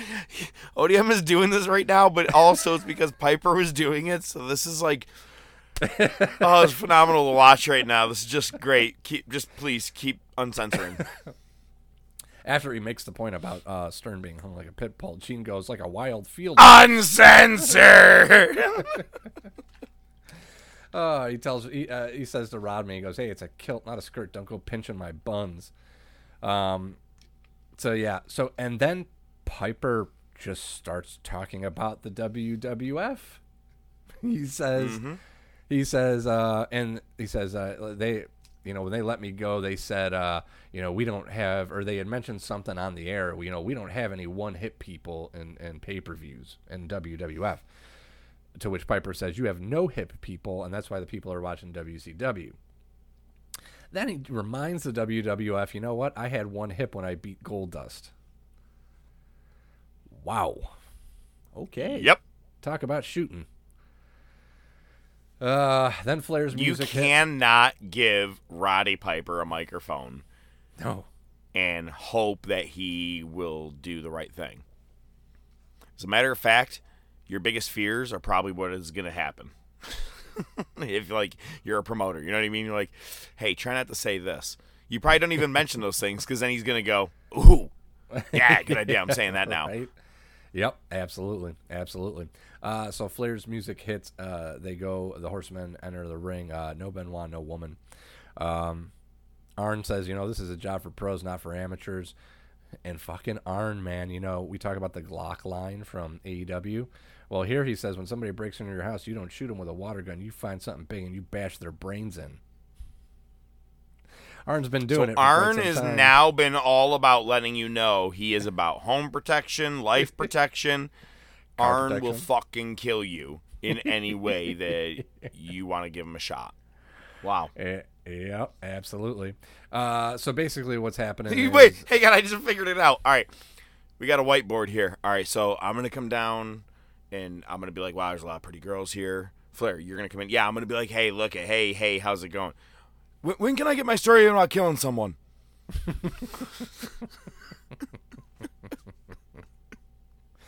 There you go. Sorry. Yeah, he probably didn't have to ask. He probably just did it. So I feel like it's not So that's what the whiteboard is.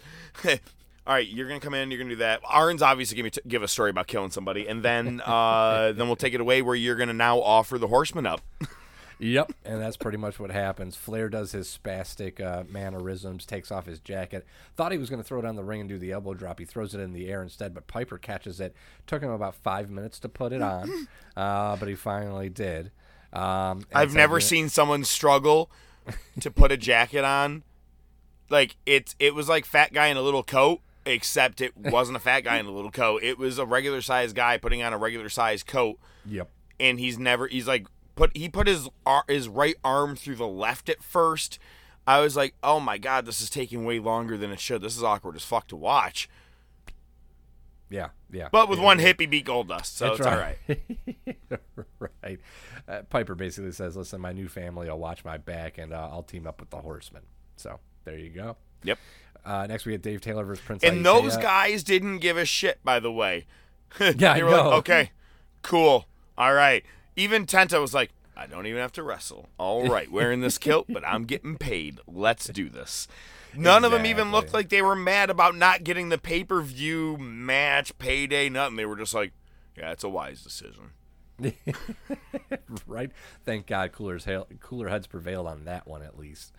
Next we get Dave Taylor versus Prince Iaukea. Dave Taylor finally is back to the Blue Bloods gear. They must have looked at the other shit and said, oh, what the fuck why are we doing this? So we've got that at least. NWO Hummer shows up. We get another attack on the NWO. They're walking in. They look back. Wall Street's on the ground. So that's attack number 2. Iaukea wins. No big surprise. Next we get Jim Powers versus Eddie Guerrero for the U.S. title. This one took a weird turn because I never got the impression that this is what they were trying to sell, but apparently it was. They've got Malenko on commentary, and he's saying, we're going to see the true Eddie Guerrero. And basically what happens is at the end of the match, Teddy Long gets on the apron and Guerrero unknowingly shoves him into Teddy Long, who takes a bump, and Guerrero gets the win. Gene's in the ring with Guerrero basically saying, hey, is it us or is it you? Pretty much calling his recent morality into question. And Eddie's really selling it. I'm tired of this. My friends, my family, Gene, you think I'm changing and I'm sick and tired of it. I didn't think he was changing. I didn't. What's happening? No, but what is great is that this is an official step into the heel turn that will forever be Eddie. You know what I mean? Like the guy that people are like, you're seeming selfish, you're acting this and that, right? And that's kind of what Malenko's saying. This isn't the real one. I'm gonna show you the real Eddie. Well, the real Eddie does lie, cheat, steal. He's an admittable piece of shit in a way. You know what I mean? And so I never realized they actually played into a full angle for his heel turn, almost like where people are calling him out, as opposed to him just coming out and doing some dirty tactics. It's calling you out on your shit first, especially when you just said it right there. Not really even doing anything on TV, but apparently behind the scenes he's being a prick or whatever, and everybody's like, yeah, I'll show you the real Eddie Guerrero. Yeah, I mean, very interesting. Yeah, there's been a few things. There's this thing, where he hit Powers into Teddy Long. There was, I think, his win last week where he ended up having his feet on the rope accidentally, causing Malenko to lose the title by letting go of it. And you know what I mean? So, I mean, it's definitely those things that, they're playing on things. It just doesn't seem like they're really selling it as much as they would have to try to get that across that he's turning that way. But ultimately, where we go is well worth it. So. Next, we get Sergeant Craig Pittman versus DDP. Pittman has control most of the match, but DDP ends up hitting the cutter and gets the win. Gene's in the ring with DDP afterwards, asking him about Savage and the recent attacks. And then the lights and the sound go out, but DDP and Gene finish the interview. They go to a couple breaks, and they come back, and they finish the interview. So, did DDP really not know that it all went out? I mean, like, not only just, like, the sound, but also the lights. Like, did he think that it was still going through to cable and just not in the arena? Because he kept going and going, and I was like, but this so is awkward. I go, Gene. maybe the NWO's fucking with him. Yeah, it was weird. Gene They even kept with going. Yeah, it was weird. Well, you're supposed to keep going no matter what. Keep the show going, and it'll go. But after 10 seconds, maybe go... touch the mic, do something. Be like, oh, is this thing on? Like, do something. You can stray a little bit. You don't have to keep doing it. Even the crowd was like, we can't hear you. I could hear clear, like, chants from the crowd. It was awesome. Right. Yeah. So, all right. So after Little did you know that this promo, this interview would be a 2-segment kind of deal. Yeah, I know, right? Which pretty much was. Yeah, they came back from break. They did a Saturday night spot and went back to break and then came back. Last match for Hour 2, Galaxy versus Rey Mysterio Jr. I like Galaxy's music, as far as generic entrance music for wrestlers goes, Rey gets the win. It's going to be Rey versus Ike at Uncensored. So we do head into Hour 2. We get Mean Gene in the ring with John Sensio, an MTV VJ. Do you remember John Sensio? I don't Never seen him. Yeah, me neither. And then I was looking for Downtown with Julie Brown. Yeah, I was looking for the tall dude that won VJ award or whatever, that real tall, skinny, douchey guy with the real shaggy-looking hair. I was looking for Jesse or something like that. I was looking for anybody. Nope, never know that guy. I had no idea. Me neither. But he's there at spring break, so fuck it. Yeah, he's at spring break. I guess that makes sense. Introduces Miss Nitro, a.k.a. Pamela Rogers. Mean Gene says, I laid on the beach as bait, and this is what we got. I don't know if you should sell it that way, but, I mean, whatever. Okay. Was he referring to his member? I think indirectly, yes, to some extent he has to be. Yeah, that would be the thought. John Sensio mentions that they have Hall, Nash, and Six are going to be appearing on Fame or Shame. Gene is speechless. I go, this was a waste of time. Gene's trying to forcibly fall all over himself, about how attractive this woman is. When they kick her out of the ring, Gene goes, Weasel, don't do anything you shouldn't do. Weasel, shut up. Shut up, Richard. It was so great. Next, we get the amazing French Canadians, Greg Valentine and Roadblock versus Team WCW. Guess who wins? They do the in-ring with Gene afterwards. Basically, the stipulation for them is if Team WCW wins, all the belts are going to be on the line. If the NWO wins, they're allowed on any WCW telecast, which they already are, so I don't get that one. The dumbest thing ever. Yeah. And then Mean Gene at the end says, why don't you look over there? Tell me if that's inspiration. And Luger looks up in the crowd, and he kind of just puts his hands out like, hey, Rick's not paying any attention. He's running around like a dog barking, because that's what he does. I know it sounds weird, but Giant's no-selling, and Scotty is grinning ear to ear. The only thing I can think of is somebody flashed him. And Gene's like, hey, look at that. Oh. I didn't know what it was either, because I didn't even... That's they didn't awesome. show it. They didn't show it. Yeah, they just stayed on the hard cam. They never showed it, because Gene was pointing like... So Gene was clearly throwing him back during this show. It definitely seems like, dude, they were at spring break. What do you think? That's what I'm saying. And he's a professional. The beer was flowing like wine. Exactly. So we get Juventud Guerrera versus Ultimate Dragon. Dragon wins. Ono's been doing the thing lately where he's got the disposable camera and he's doing the selfies with Dragon on the way in and afterwards. They're using Fuji cameras this time, so at least they switched from Kodak. thought they would have learned the first time, but. All right, so next we get Chris Jericho versus Scotty Riggs. I like this because the entrance for Jericho is one that they use on the network a lot for, like, the Monday Night War segments and everything. I don't know why I remember that. It's completely irrelevant to this, so let's move on. Bagwell runs in with a weight belt and just whips Riggs. It's a DQ. Bagwell in his finest cut-off jorts. That was very becoming of him. Same pair. Yep, I'm sure you do. They don't fit like that, though. It takes commentary like 30 seconds trying to figure out who won the match, and they're like, "Oh yeah, it's probably a no contest." Even Mike Tenay's like, "Oh yeah, it's a no contest," and then they announce Riggs as the winner. So it was it's happened on both shows. Dynamite continuity, boys. Glad everybody was on the same page, knowing what was going on there. Yeah. We get Mean Gene with Medusa. Gene says he was in a bikini contest, maybe a wet T-shirt in there somewhere. I don't know. He's getting creepier. I told you he was on during this. It was not the greatest promo, basically just talking about being in the women's division and Luna's attack last week, so not much to do there. Next we get Taskmaster versus Hardbody Harrison. Remember that dude? Dude, Jacqueline got some offense in. She did like a suplex and like a body slam on the outside to Hardbody Harrison. It was pretty fucking impressive. It was a double count. His body was pretty hard. Yeah. And it was a typical Sullivan match. He just hard, terrible. Dragged Harrison to the beach, threw him into Jacqueline for a lariat. They eventually throw him in the pool. Yeah. And then at the end, this was another disjointed Taskmaster Jacqueline promo. And Gene at the end. You should hear what the guys at the car wash are saying about Jacqueline. What the fuck does that even mean? I don't know. Wait, I'm like, is she working there? Is she like, okay, even if she stops to get her car washed, what the fuck does that mean? The guy, wait, why are you hanging out with car wash attendants, Gene? What the fuck?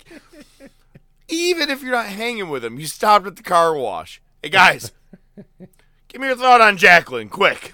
I don't understand that line. I don't either. It was still funny, though. You know why? That's what drunk people say. Shit that doesn't make sense. They have 15 sentences in their head, and they took a little bit of everything and put it together. That was his sentence. Look, I met Gene in that exact form in a Buffalo hotel. I know. He was feeling good at spring break. Did he talk about the car wash? Let me ask you, have you ever been to a car wash that talks about Jackie? Call option 8. Call option 8. That one's extra. We get NWO coming to the ring. Sting's still with him. Bischoff asks Hogan if he's the newest member of NWO. He says Rodman's the real hot rod. They show some footage of Hogan giving him the shirt. Let's see. Yeah, basically they're just calling out everybody for the upcoming pay-per-view. And at the end, Hogan says NWO is tits. So apparently he was digging into the sham pimple too. I don't know, man. I never knew ever that was a quote in any wrestling ever. I use that on like a monthly basis minimum. Like, oh, that's tits. You know what I mean? Like, I've never heard that in wrestling. I heard it, I go, the fact that Hogan just said that, that's tits. Yeah, right. There you go. And then the ending was just dog shit. It was Public Enemy coming out. They're facing Harlem Heat at Uncensored. They start cutting a promo on the Horsemen, and then I just wrote loud noises. Harlem Heat come out and attack them, and they fight off the air. Kind of bogus, but yep. I think Nitro had a better show just based off of Mean Gene. I mean, I don't know anything else that happened in any of the shows other than the fact that Mean Gene was just tearing it up, and also doing promos. Yeah, right. Oh my God, Mean Gene was on spring break. Good for him. He was enjoying every second of it. episode name? Yeah, next week we got the cage match with Sid and Brett. But is it this Sunday coming up? Is it pay-per-view for Uncensored? You know, I almost thought they said it was Saturday, but it's definitely this weekend. Okay. And that's going to be the three-way. You have Team Piper, Team WCW, Team NWO. Correct. Kind of hoping those nobodies were going to be in there and they would just start doing some Dear God, luchador stuff. Or, as Vince likes to say, what a great bunch of matadors, ladies and gentlemen. Nobody in the whole building but us, Nightwing. Wing. Eh? It's Nightwing. Really? Huh. Guess I was thinking of that goofy mullet you used to have. Yeesh, that was like a whole decade of bad hair days. This is such good shit.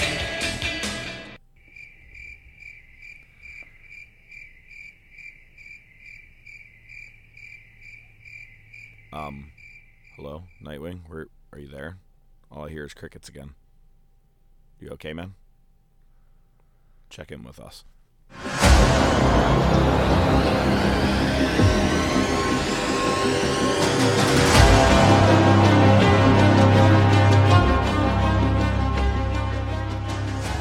Let me ask you, man. Have you ever had a bad day? Like, so bad that everyone just wants to keep fucking with you, and you feel like if you could be a person like Grand Theft Auto and just go around and just give people a piece of who you are. Yeah, I've had a couple 2-3 of them. Michael Douglas portrays that, and it's great because it became a meme too.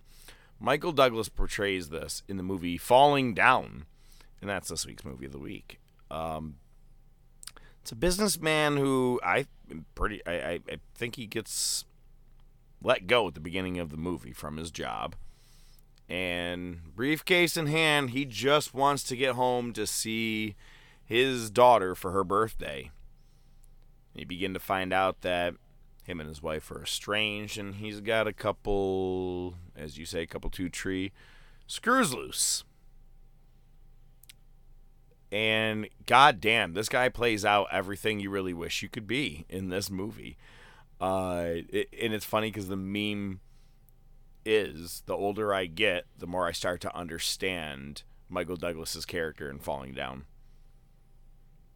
Best scene for me has got to be McDonald's. Goes into the fast food restaurant. You see, this is exactly what I'm talking about. Exactly, I love it. So, I'd like a breakfast thing. We're done selling it. All right, gets upset. Orders the burger. And you're right. This is exactly what I'm talking about. And he opens it up. You see that picture up there? That looks like a big, voluptuous, juicy burger. Oh, look at this. And it looks like what you really do get at McDonald's when they smash down your... Even a double or triple cheeseburger at McDonald's nowadays looks like it's just the two buns, and you're like, there are patties in there, surprisingly. And that's what he holds up. And, man, goes on a fucking tear with a... What is the gun in his hand? Not an Uzi. What? I think it looks like an Uzi, yeah. Yeah. And they're just walking around telling everybody with the gun in his hand, go ahead, eat. And he accidentally lets the gun off. Oh, my God. It's... where you just lose your mind because, you know, everyone keeps fucking with you and you just want to, look at, and he even keeps going, look, I'm having a really, really rare day. I'm going to need you to cut me some slack. The gang guys that fuck with him when he's sitting on their rock, and he goes, it's all the graffiti on the rock, and he goes, that's our sign, Holmes. And he goes, that right there? He goes, you mean the graffiti? He goes, it says, this is property of fucking blah, blah, blah from fucking here, and you're not fucking allowed. And he goes, maybe if it wasn't written in fucking English, I'd fucking understand it. He goes, it says all that? Yeah, it says all that. Oh, yeah, it says all that. Oh, man. Robert Duvall's in this movie as well. Bobby Duvall, yes, sir. Retiring cop. Yeah. Yeah, it's like his last day, too, right? And he's trying day. to... Oh, he plays a cop. multiple times in that era, and does that and Colors with Sean Penn. Mm-hmm. Basically, probably had the same uniform. Hey, I got it. Don't worry, I got one from this last gig I did, guys. Can I get more money if I don't have to pay for my costume? Yeah, I don't know, man. It's just a great movie. Yeah, what were you gonna say about Falling Down? Yeah, there's a couple of good lines. The graffiti one is good too. There's the convenience store where he just wants change and he has to buy something, but everything's over $1, so he can't buy. So he just does the flashback pricing and destroys the store. Actually pays for the Coca-Cola so he can get the quarter to make the phone call. That's when the gang goes by, tries to spray him. They completely miss and crash the car and die. And he takes the bag of guns. It's fucked up. The guy, basically, he's seeing himself at one point, the one dude standing outside the bank with the sign saying, "I'm not financially viable." Basically talking about there, he used to work and now he's on hard times, and the bank's telling him he's not fiscally viable. And the cops end up taking him away, and he stops and he looks at Michael Douglas and he goes, "Don't forget about me." And Michael Douglas kind of just nods at him because he's looking at himself. Yep. That was a really key moment because I think that's when things kind of really start to turn and really send him even more over the edge. Then he ends up in the Army. Yeah, go ahead. Oh, okay. Yep. Thank you. Yep. The Army store. This was used, man. This was used. Yeah, a lot of lines we can't really say from that exact scene. That guy hits like every I was gonna say every anti-Semitic thing you could really say, or every racist thing. Yeah. A good part I love is in the park, the homeless guy coming over. "Hey, man, I came all the way here, and I don't have my wallet on me, man. Can I get some money for gas? Where's your car? It's over here. I promise, and I'll pay you back. If you just give me your address, I'll pay you back. Want me to see your license? What? I want to see your license. I want to see if you have a driver's license. You drove here today. I want man, screw you. I just want a sandwich, man. I thought you said you want money." And he just keeps, like, getting him fucked up in the whole turn. He goes, "Here, take my briefcase." The only thing in it was just a goddamn apple. Right. It's like, yeah, all right. I love it though. He's like, that's where I was doing it, man. Like he keeps tripping up the homeless guy. It's funny. Honestly, he's the guy that when all these people, the things you want to say to all these different people, you get to. Hey, you know who else is in this movie? Ricky from Boys in the Hood. When he gets that big, giant rocket launcher, and he goes, "You filming a movie?" He goes, "Yeah." He goes, "What's it called?" He goes, "Under construction," because the construction crew wasn't working. And he has that big gun from the Army store, and that little kid's teaching him how to use it. And then he hits it, goes right under that hole. God. But that's Ricky from Boys in the Hood. Nice. The fucked up thing about this movie is, for a movie with as serious as a topic as it is, there's a ton of humor in this movie. So much comedy. Maybe that's why I liked it so much as a kid. Now when you watch it as an adult, you're like, I get this guy, man. Well, that's the thing. No, I want to do this too. Yeah. If this movie was made today, it would be a lot different. There would be no humor in it whatsoever because, mental health is, very prevalent today in society. And they did make it. It's called The Joker. Oh, okay. Yeah, fair enough. Yeah, actually a good call. Yeah. I mean, with a guy losing his job, mental, he just wants to be him. I mean, that's kind of what it is. There was no humor in it because you're right. It's not a funny thing anymore, right? And it's not that it was back then. Not that it was, but yeah, no. Right. But yeah, no, and it was play part. I mean, Michael Douglas just nailed the character. Yeah, I think Robert Duvall did too. Man, as a cop, he didn't want to make it end in a bad way, and he just wanted for everything to end the right way so he could just go off on a good note, get back to his wife, who he keeps promising he's coming home today. And you keep wondering, well, wait, is Duvall not going to make it in this movie? The pier, the ending, all of it. I mean, it's just such a good movie, man. Like, it's a very deep classic that I feel like not everyone really knows or remembers as much, but it's a classic in my eyes. I think probably one of Michael Douglas's best movies. Yeah, at the end, Duvall's sitting down with the little girl, and he says, are you okay? And he's like, yeah, I just got to figure out how to tell my wife I'm still a cop. Yup, that's right. Oh, God. Perfect, dude. That's the way to end it. That was awesome. Even for you saying it right there, that's how you cap off that movie. It was a good, it even had a good feel-good moment by the end of it, and as well as, again, you ended on humor, man. For a movie that there's no way it says comedy drama. That thing is a suspenseful drama. That is very suspenseful, that movie. But the comedy in it, you can laugh throughout it if you just have a good sense of humor. But yeah, if you look at that story as a whole, it's not funny. Yeah, if you wrote down the plot for something, you'd be like, oh my God, this is terrible. No, but it's right. funny. Someone's like, so this guy's going to like hang himself at the end, right? Because he seems really depressed. That's where you're going with this, right? Not so much. Nah, he's going to terrorize everybody at McDonald's. Or maybe he went to McDonald's, where Cleo works. Cleo McDowell.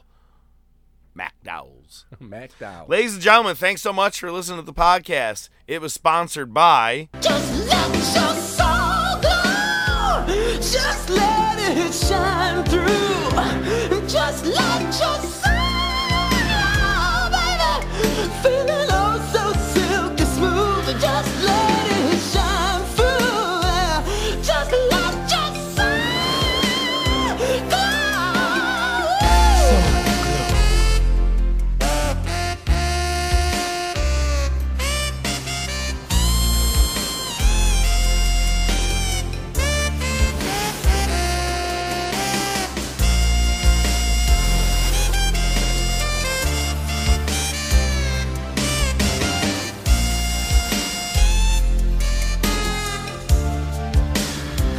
Just let your soul glow, baby. Feeling oh so silky smooth. Just let it shine through. Just let your soul glow. I mean, come on. If we're going to talk Cleo, I mean, you might as well have a little bit of a Moose hairspray commercial for us. Any explanation or any reason to have a Soul Gold play us off, I'm good with that. I love it. Well, hey, everyone. Thanks so much for listening to the Top of Wrestling podcast. Thanks so much for letting me fill you in on my side of Revolution 2022. Next week, we're back here not only with another episode, but may have a little bit more of a story or two from Dynamite, which is tonight at the Hertz Arena in Estero, which is technically Fort Myers, Florida.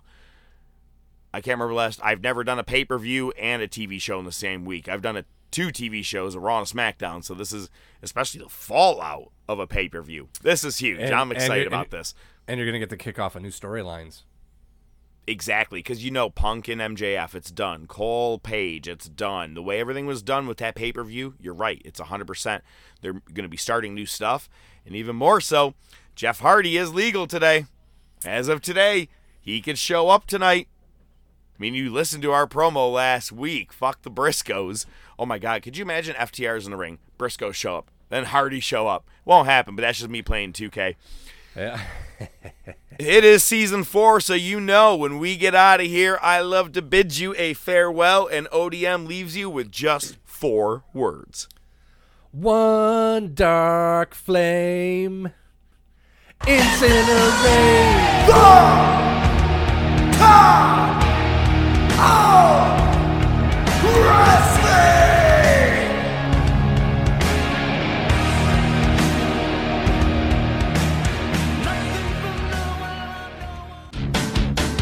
The Top of Wrestling Podcast is brought to you by The Top of Wrestling Podcast. Your hosts are the Professor, Mark Fantasia, and ODM, Joe Rizzo, with special weekly segments by Nightwing the Analyst, Rashawn Hilton. Without your continued support, it would just be some guys talking wrestling. Feel free to interact with the show on Twitter, YouTube, Facebook, and by email at thetopofwrestling@gmail.com.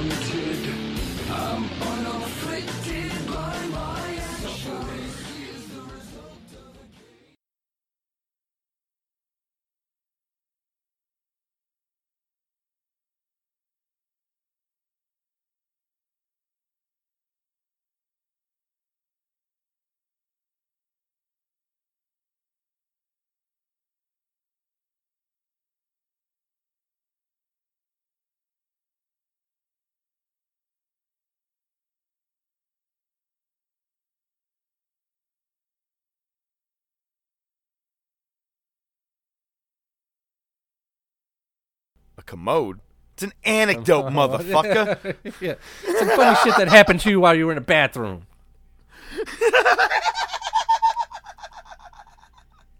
I love that. I'm trying to watch Lost Boys. They're my friends.